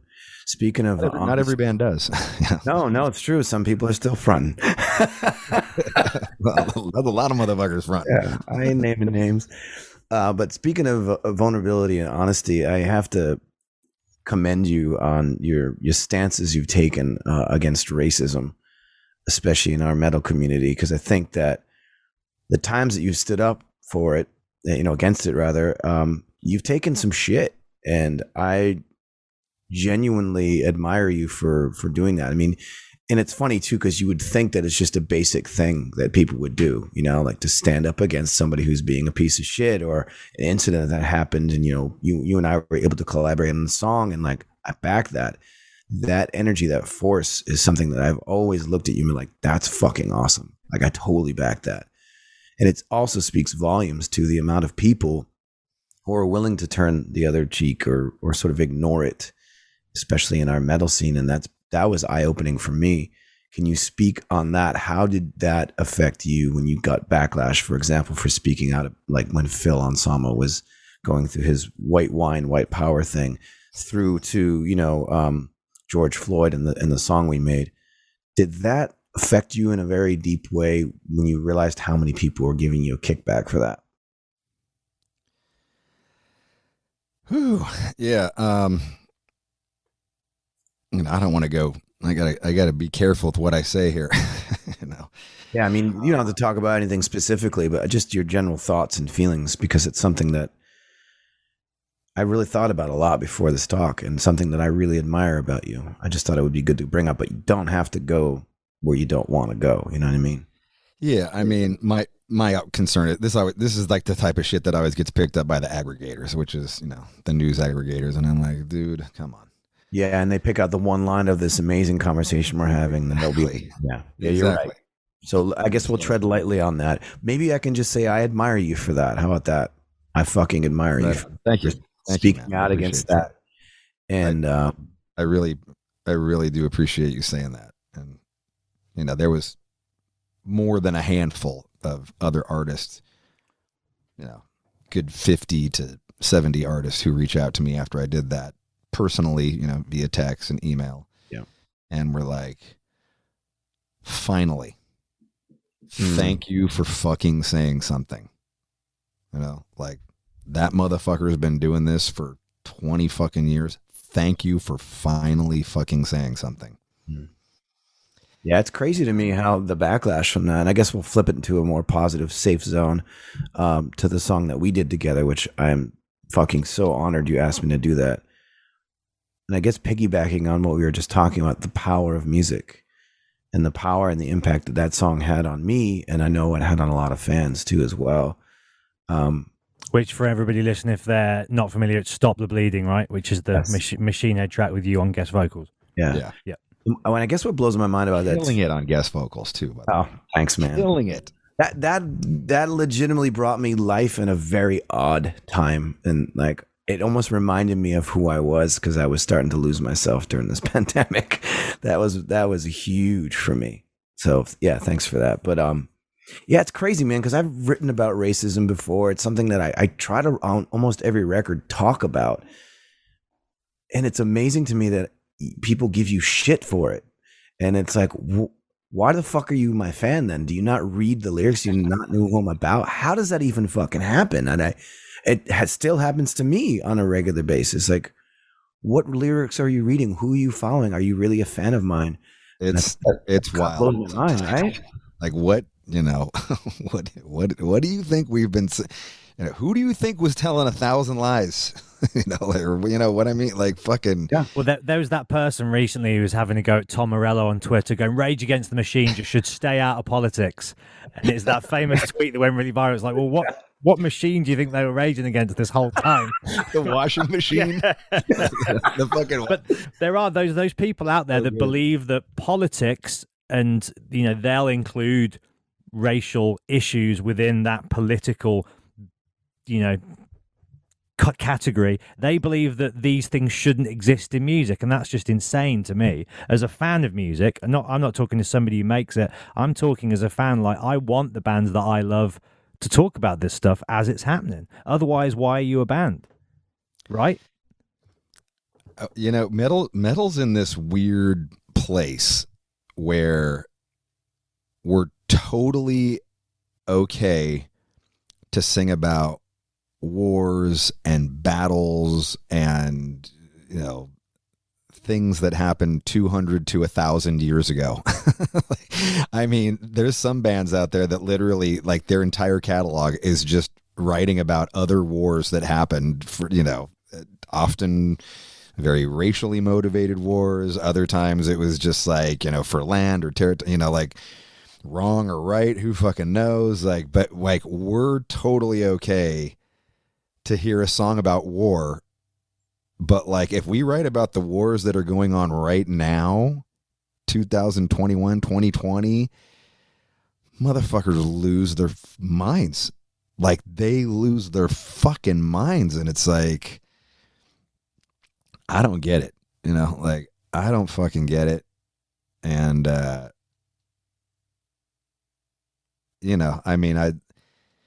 maybe it's always been there. And, it certainly has always, I remember going to see Slayer shows and there was all kinds of fucking Nazi assholes. There's certainly fucking, when we did the touring with them, there was plenty of fucking Nazi assholes in the fucking crowd. And so that element's, even certainly in the hardcore scene here in the Bay Area, and I'm sure in New York, there was fucking Nazi skins and fucking all kinds of different skins that were racist. You fucking wear a certain, your boot had a certain fucking color shoestring in it, and it meant this and that. And, it's that shit's been around for a while. But, and granted, I know, metal is, to me, it's the dark side of life. And, obviously Slayer sang about Joseph Mengele and, all kinds of stuff like that. I think that, and that's why I was attracted to it. That's why I am attracted to it, because it is about the dark side of life. It's about horror. It's about violence. It's about,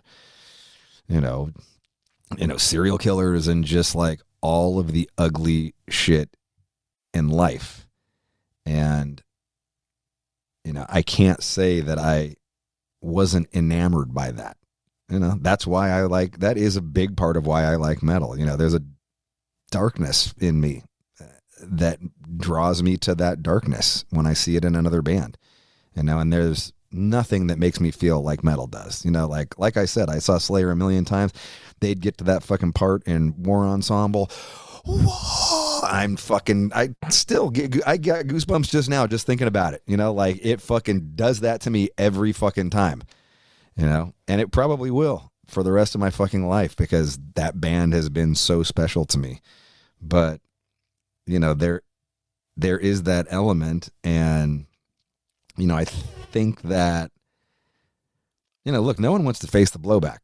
That's what it's all about. No one wants to deal with if you're out there promoting your brand new record, the last thing you want is some fucking controversy about some fucking racist asshole. Are you calling out some racist asshole? And, so when most band dudes are doing press, which is when they're promoting a new record, that's when, they're going to turn the other cheek and not say anything. And I'm guilty of that too. You just made a video in your hotel room though, right? And anybody could have done that at any point. And interestingly, that video, I don't know, you probably aren't watching it regularly, of course, but I went to watch it earlier today and it's had nearly 2 million views, Rob. Wow. And, you just went in your room, put your laptop on and said, these are my thoughts on this issue because I feel like I have to speak up. Any other number of people could have done that. Well, because I was there, Well, yeah. But there were definitely other people there who could. I had to stand on that stage, with the dude while he was doing it. I wasn't given. This wasn't me just, commenting on some shit I saw on Instagram. You know what I mean? I had to fucking be there, and that was just my. Yeah, I don't regret it. I regret what it did to my family. Why? Because of mad things like death threats and bullshit like that. 1,000 death threats, and fucking crazy stalkers, and you know, like my kids being scared and my wife being scared for fucking years, you know, like it lasted for years. Wow. It was bad, you know. That's insane, dude. We had to get security. Like, it was fucking ugly. It was fucking ugly. You know, people putting our fucking address out, you know, people doxing us. Like, it was fucking really, really scary. And, you know, my wife really had a hard time dealing with it. My kids, you know, they were young enough that they didn't really understand everything that was going on. You know, they understood it to a point.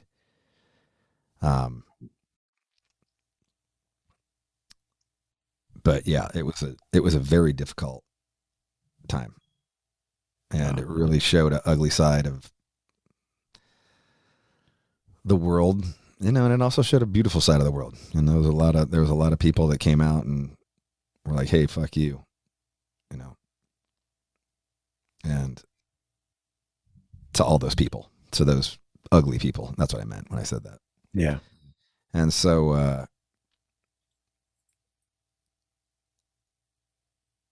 you know, and it still kind of goes on, you know, even to this day, you know, amazingly, it's been 5 years now, since 5.5 years since that video went up. And, you know, I'll still get death threats, and, you know, most of them are kind of just funny now. Like, I just kind of laugh at them now because they're just so fucking stupid. And I'm just like, all right. Yeah. But there was definitely an extended period where those threats seemed very real, very scary. And as you say, when you have a family, when you've got wife and kids. Yeah. I didn't know it was that intense, man. That sucks. I'm sorry to hear that, man. Honestly, I almost feel like we should just move off the subject now. Right.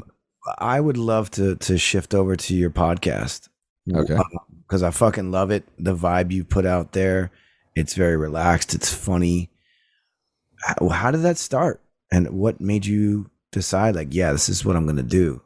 Because you're very open with it. And even how you are on social media, you're just, I'm a fan of it. I love the openness and the casualness and the funniness. Where did that all start? I mean, you're probably the same way, you know, talking to you guys this isn't like an interview, you know what I mean? Like, you and I are so used to doing an interview that, you know, like, I was like, what do I want my podcast? Not an interview. Yeah, like, totally.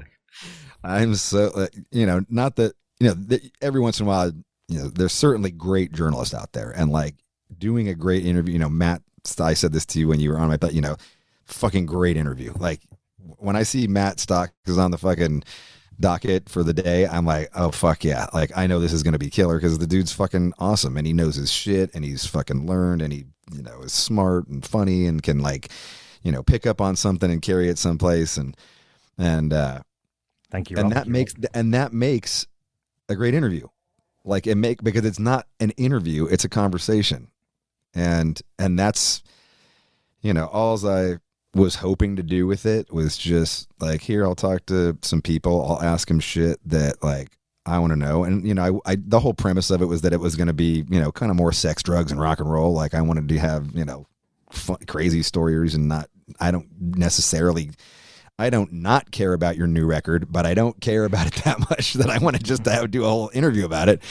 And, you know, I'm more interested in your life and moment, you know, the things that, you know, part of it be called No Fucking Regrets is that everybody that I have on, in my opinion, is someone who came to a place in their road in their life, and they could have gone into normal 9-to-5 life, or they could have gone to something with no safety net, such as being in a band, or being a fucking MMA guy, or being a baseball man. You know, I've had Tony La Russa on from, you know, Baseball Manager. I've had MMA guys. I've had a lot of band guys. And why did you do that? Why did you go that way instead of into something that might have been safe and, you know, a backup plan? You know, here you went with no backup plan, which is very much what I did. You know, that's what I did in my life. I was going to be in a band. That was it. Like, you know, like, once I went down that path, that was it. I had no backup plan. There was no plan B. I wasn't going to go to college if shit didn't work out. Like, I was going to be in a band. And I was going to make it work. And so that became a big part of it. And then, like I felt like I was pretty good. Like, I think early on I kind of focused a lot on the sex, drugs, and rock and roll aspect of it, because I was just like, let's like, that's the shit that people want to fucking, who doesn't want to know how many times, fucking Lars Fredriksson from Rancid jerks off in a day. You know what I mean? Lars is a dream guest of mine. I fucking love Rancid. He's one of the fucking. He was my first podcast. He was fucking. He was the greatest guest I could have. I mean, spoiled me after that. Like amazing. He's such a funny guy, super charismatic, amazing stories for days. And anyway, so. I remember, Rob, when we did our podcast, when you were on my show, Life in the Stocks, and you were saying to me that you consume them at such a rate that it's almost taken over your interest in music. So obviously when you do start your own, as everybody does, you find your feet and what the vibe of the show is the more episodes you do. But right. You'd obviously been listening to podcasts for so long, you knew what a good show kind of required. And so, you kind of had that, I think, going into it as an advantage. And then you just find your feet as you go, right? And you kind of expand on the original concept the more episodes you do. And I listened to the Melissa Cross episode that you did because we recently had her on.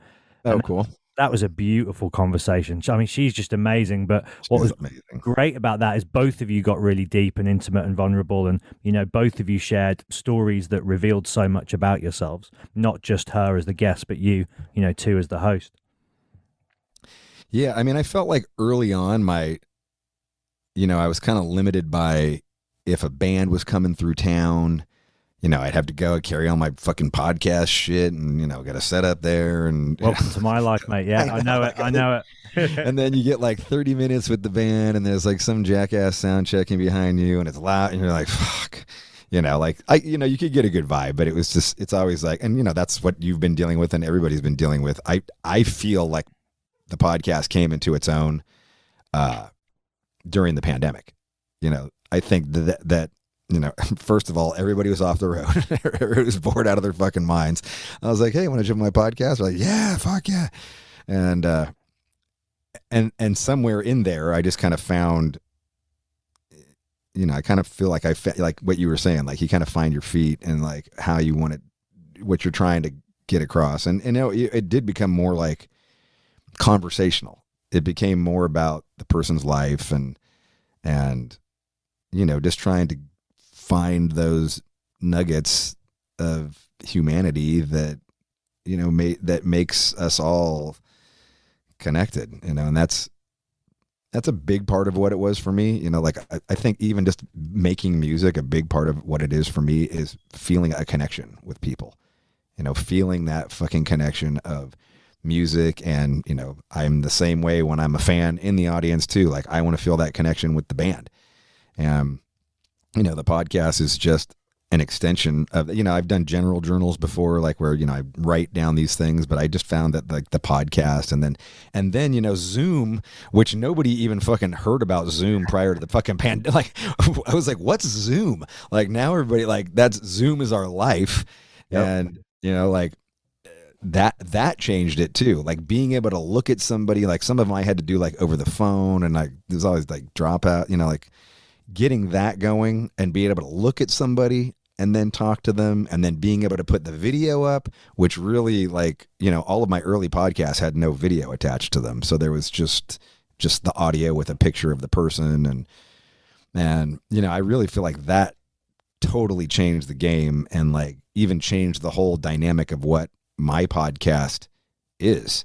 I know people listen to it for sure. I see the numbers, they're great, but the video aspect of it is really, now we put it up, there's like the live chat that goes on, we premiere it so that everybody can talk like while it's premiering and then, then they leave comments and it's like, it's fucking cool, man. Like it really opened it up in a way that I didn't know if I'd like podcasting as much as I do.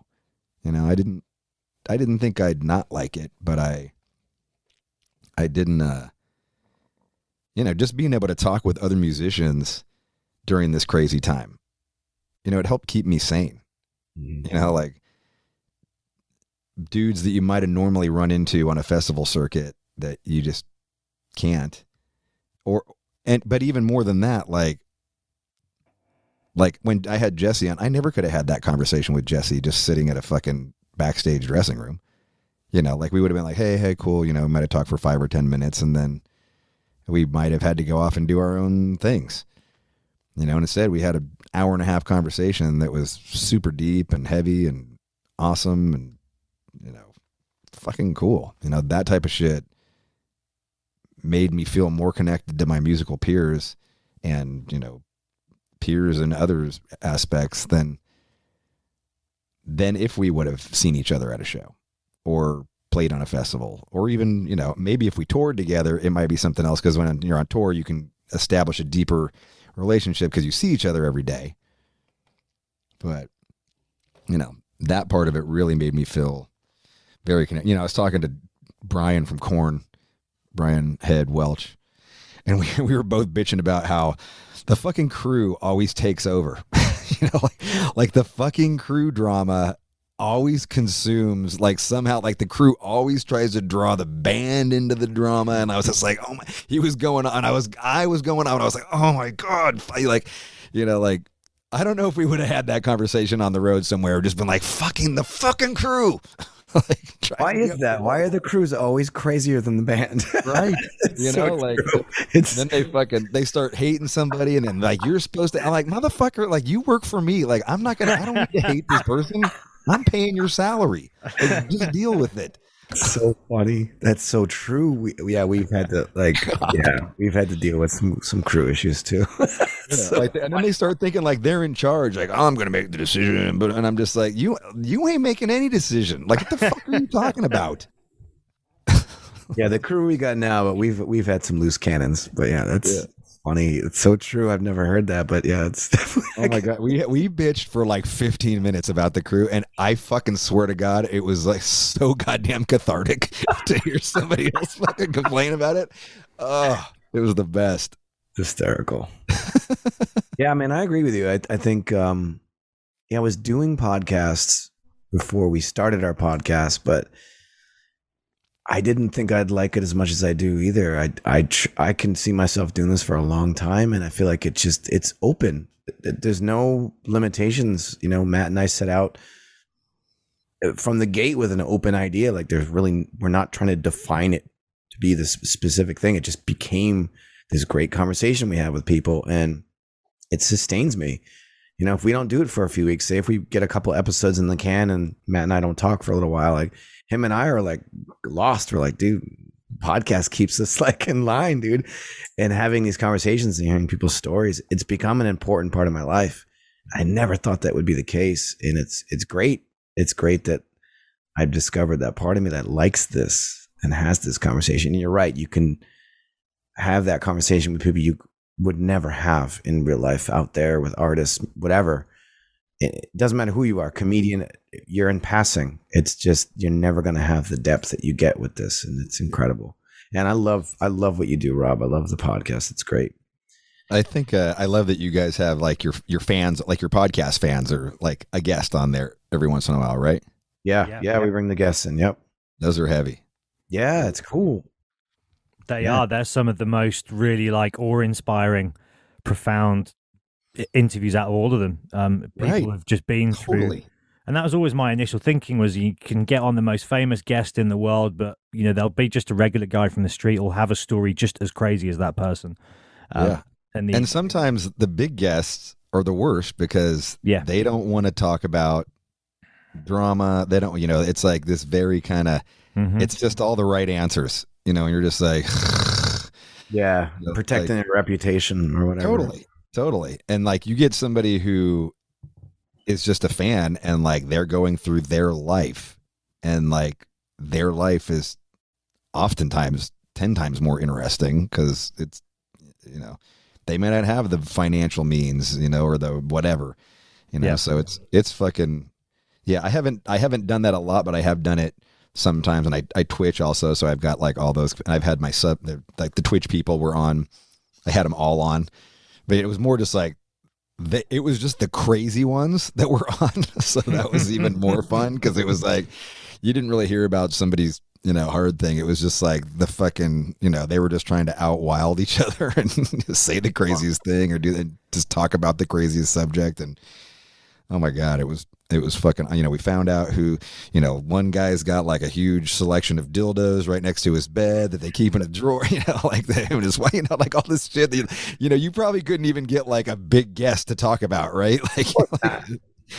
maybe you could finesse it out of him, but like these people are just like, yeah, fuck yeah, we got this and we got that, and then we got and then my one friend's got he's got just a batch for just like throwing at his friends when they're drunk, like big the super giant ones, and I was like, that's amazing.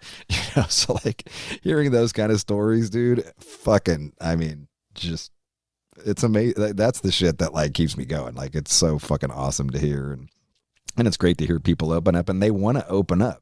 That's the thing that's cool about it. Like they want to talk about it. They're happy to talk about it.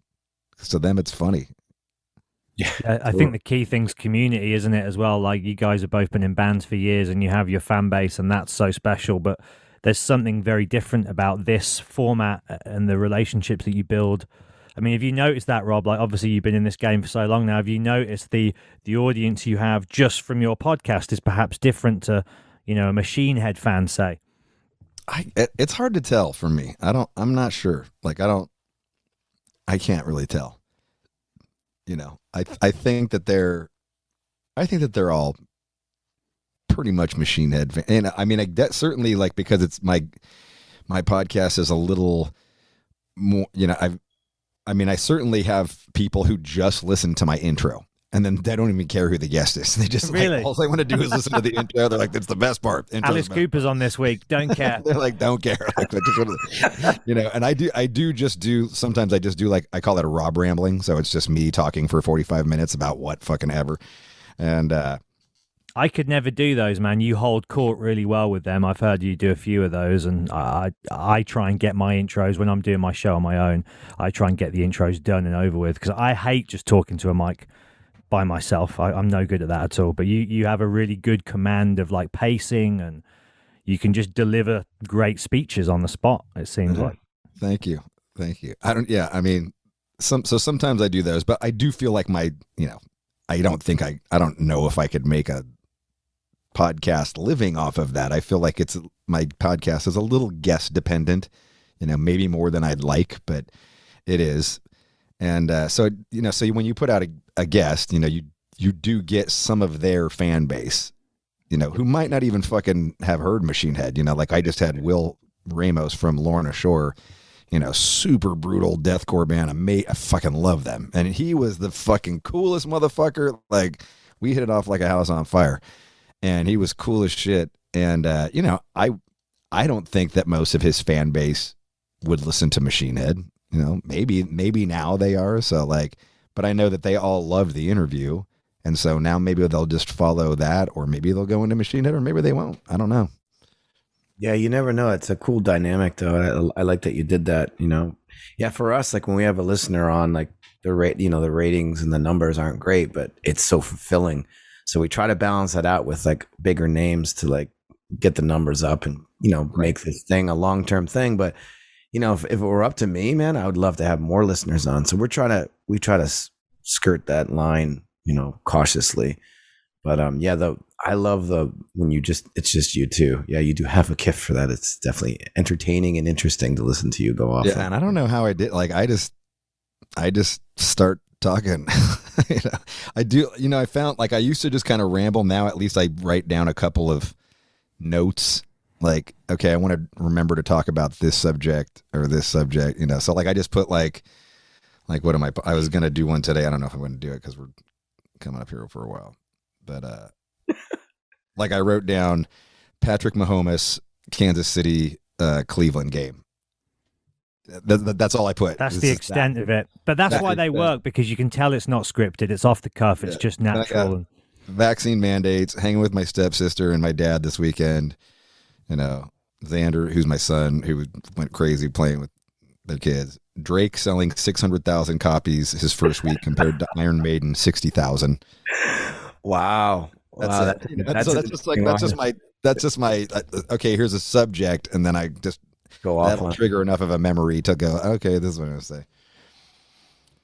Well, all that being said about, guests and having a bigger guest on and now having be interesting, this has been incredibly interesting, and it's run longer than we usually do, and I love it. I think it's great, and I honestly can't thank you enough, not only just for coming on our show, but for being a friend of mine. It's really cool to have somebody that I admired for so long and still admire very much. I admire you more now than I ever did, but to call you a friend and be able to just chat with you and hang out with you and see the human side of you. And you've allowed people to see the human side of you through your Instagram posts and your podcast. And I love it. So thank you for that, man. Truly appreciate it, man. Thanks for coming on.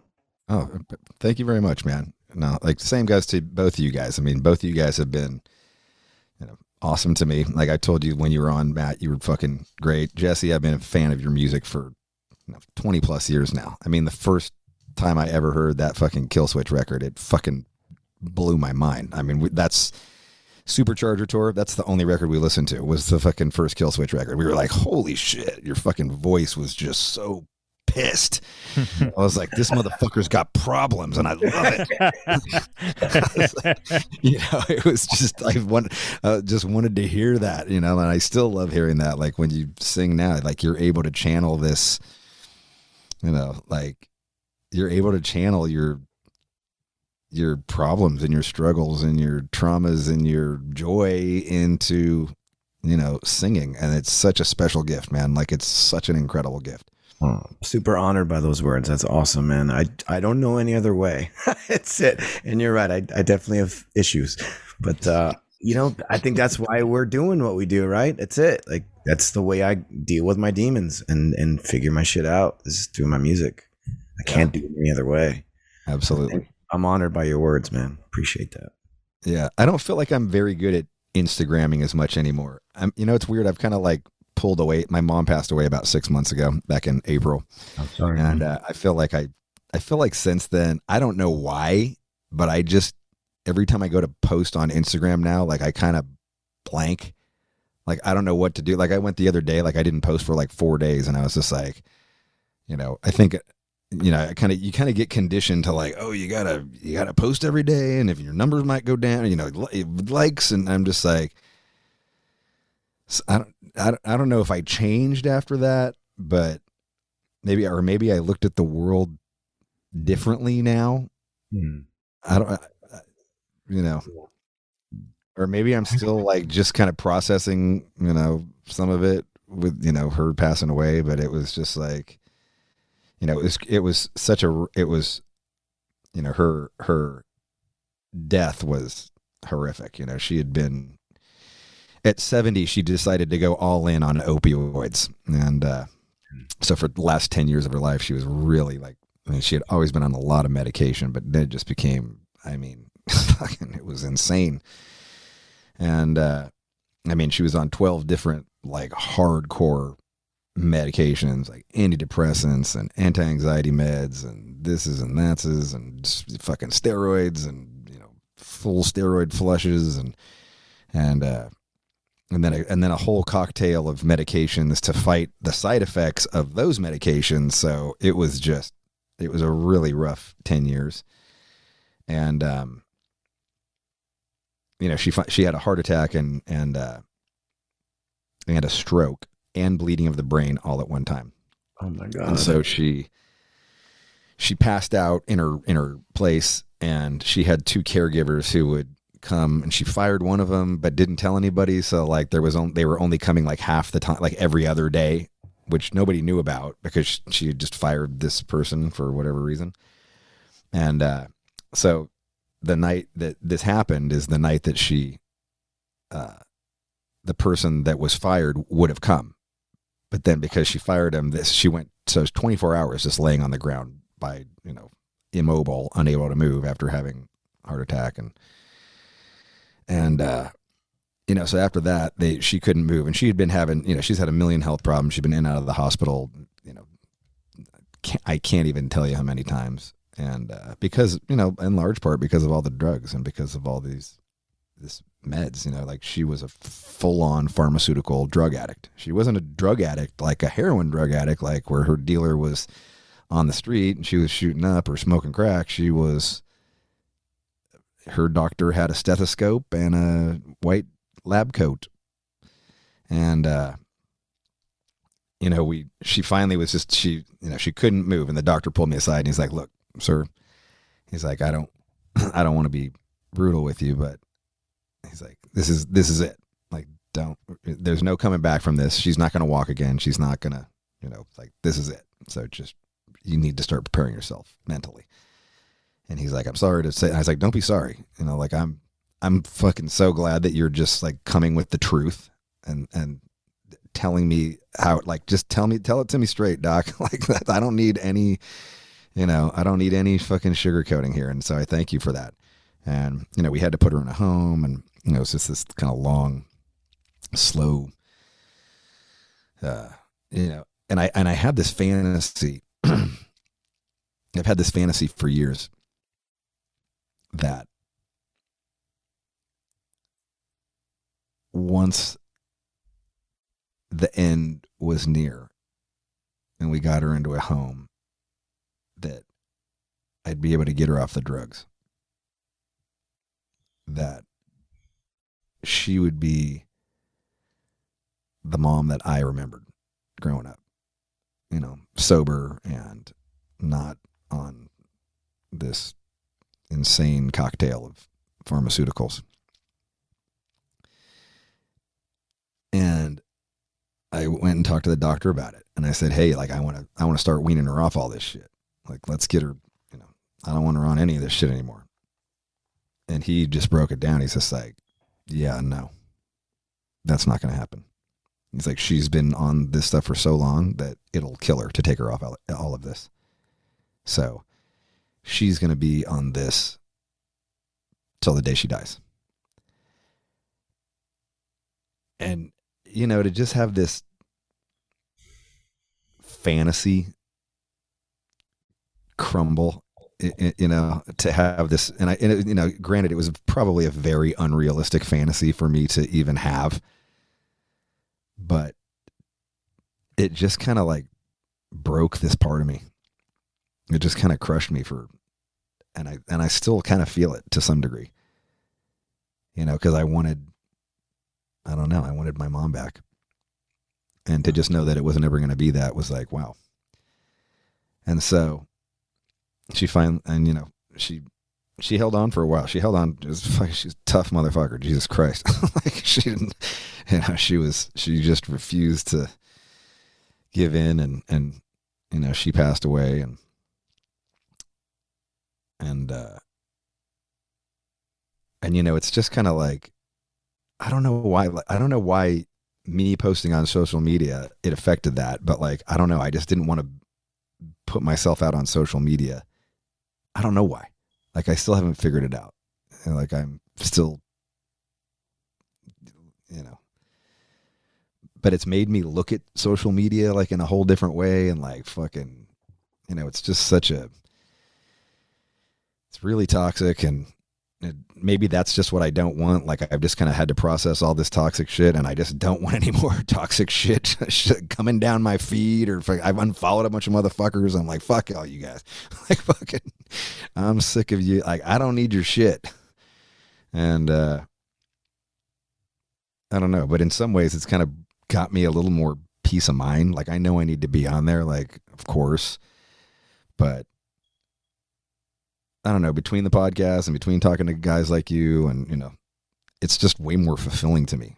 And, like the people that are, like motherfuckers who, wake up and start fucking Instagram living, and then, have like 50 fucking stories and 20 posts and then another Instagram live at the end of the night. I'm like, it must be nice to like have 9 hours a day to just post on fucking Instagram. Like, I can't do that. And I don't even want to do that, but that's what the algorithm of Instagram rewards. You know what I mean? Like, that person is getting the most fucking followers and getting the most highest in the algorithm. And it's like this weird culture where the most narcissistic, fucked up person who says the most outrageous, fucking stupid, unbelievable, what the fuck are you even talking about shit is fucking rewarded.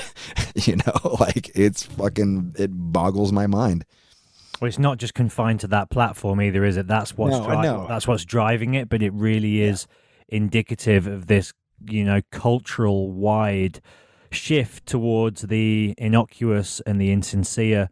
And so to go through what you've just been through, you're seeking real, aren't you? You're seeking authenticity and really just realizing that actually here's what matters in life. And I think, me and Jesse talk about this quite a lot on the show and just personally as well, is like, this time has really taught me what's important and who's important.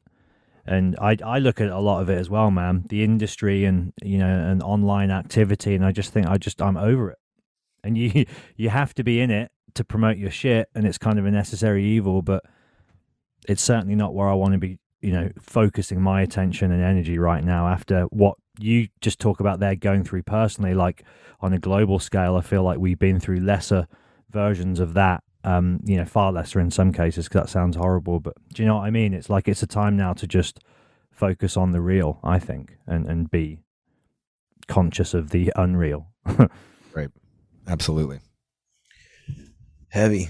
That's heavy stuff, man. Yeah, I can relate to the social media thing too as well. It's like there have been times where I'll go live or do something because I'm like in my head, I'm like, trying to keep maintaining and trying to figure out who I am outside of music. And yeah, there are moments where I'll just put my phone away. I'll put that fucker on airplane mode and I'll be in the moment. And when you're in the moment, those like being present in the moment has become my number one goal in life, period.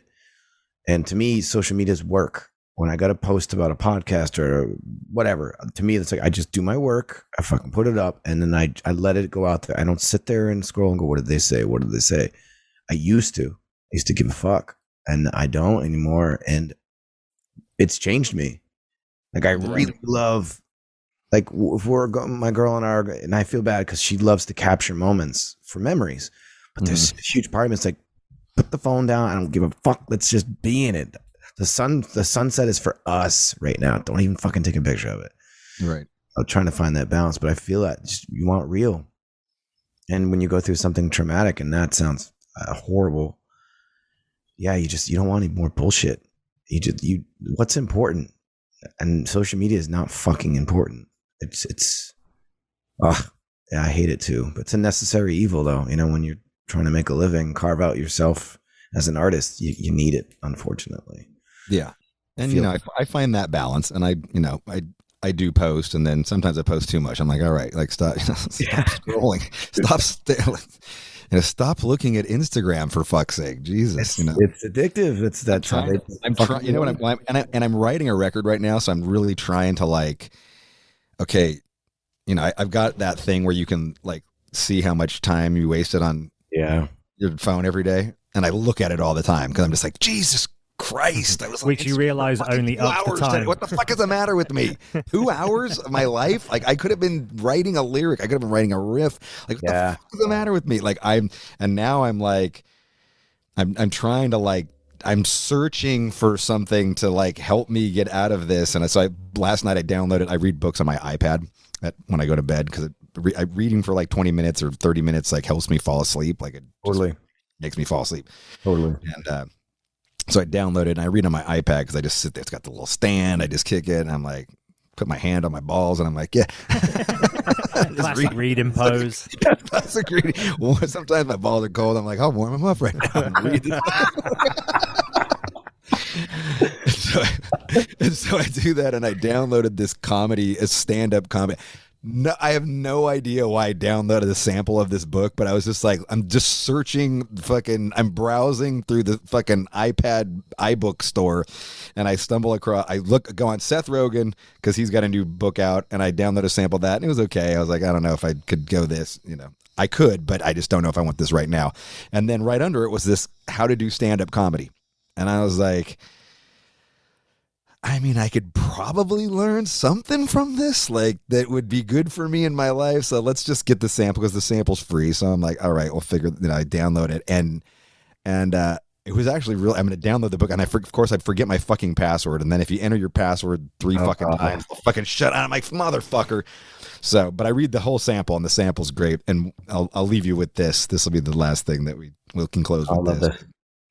Jerry Seinfeld. It goes into a thing about Jerry Seinfeld, and Jerry Seinfeld, one of the most widely respected, funniest fucking human beings on earth.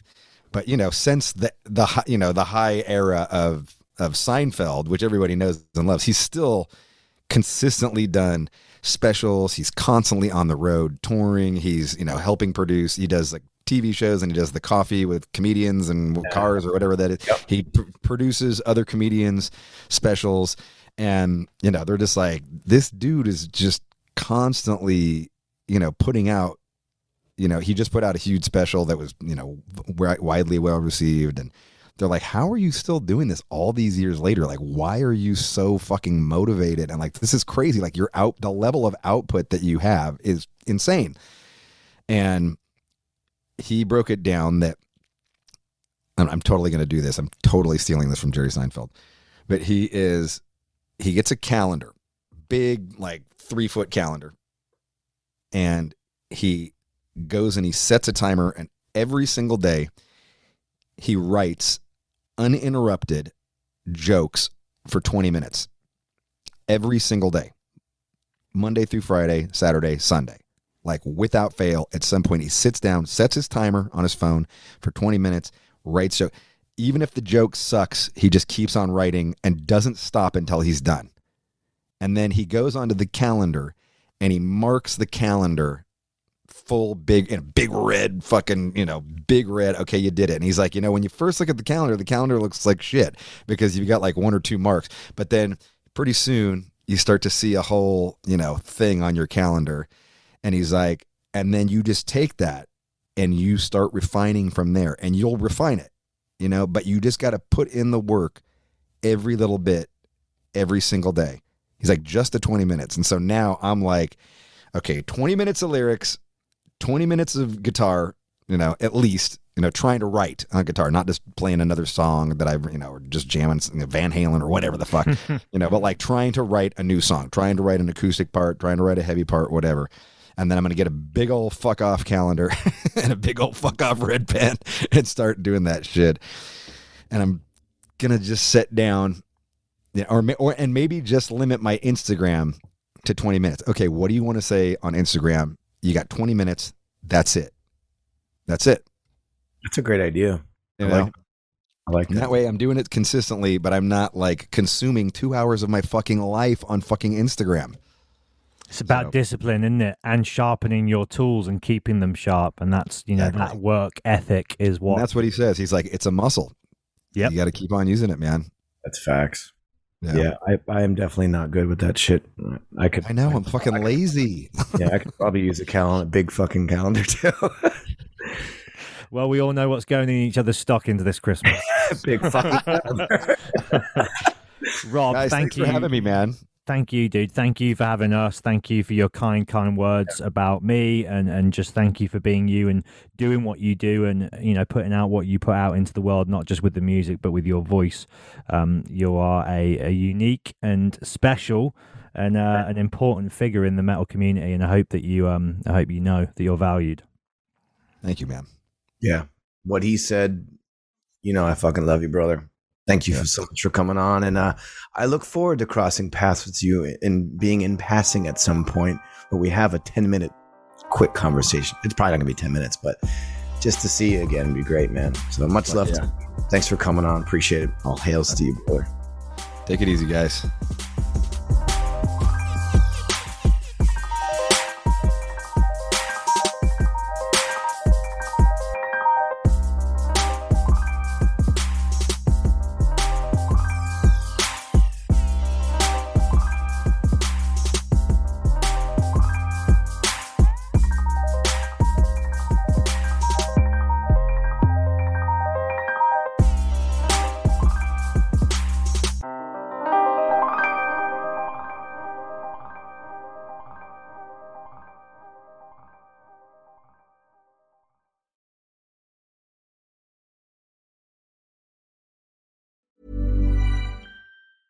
Even when we're on a budget, we still deserve nice things.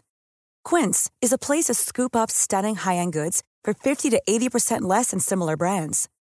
They have buttery soft cashmere sweaters starting at $50, luxurious Italian leather bags, and so much more. Plus, Quince only works with factories that use safe, ethical, and responsible manufacturing. Get the high-end goods you'll love without the high price tag with Quince. Go to quince.com/style for free shipping and 365-day returns.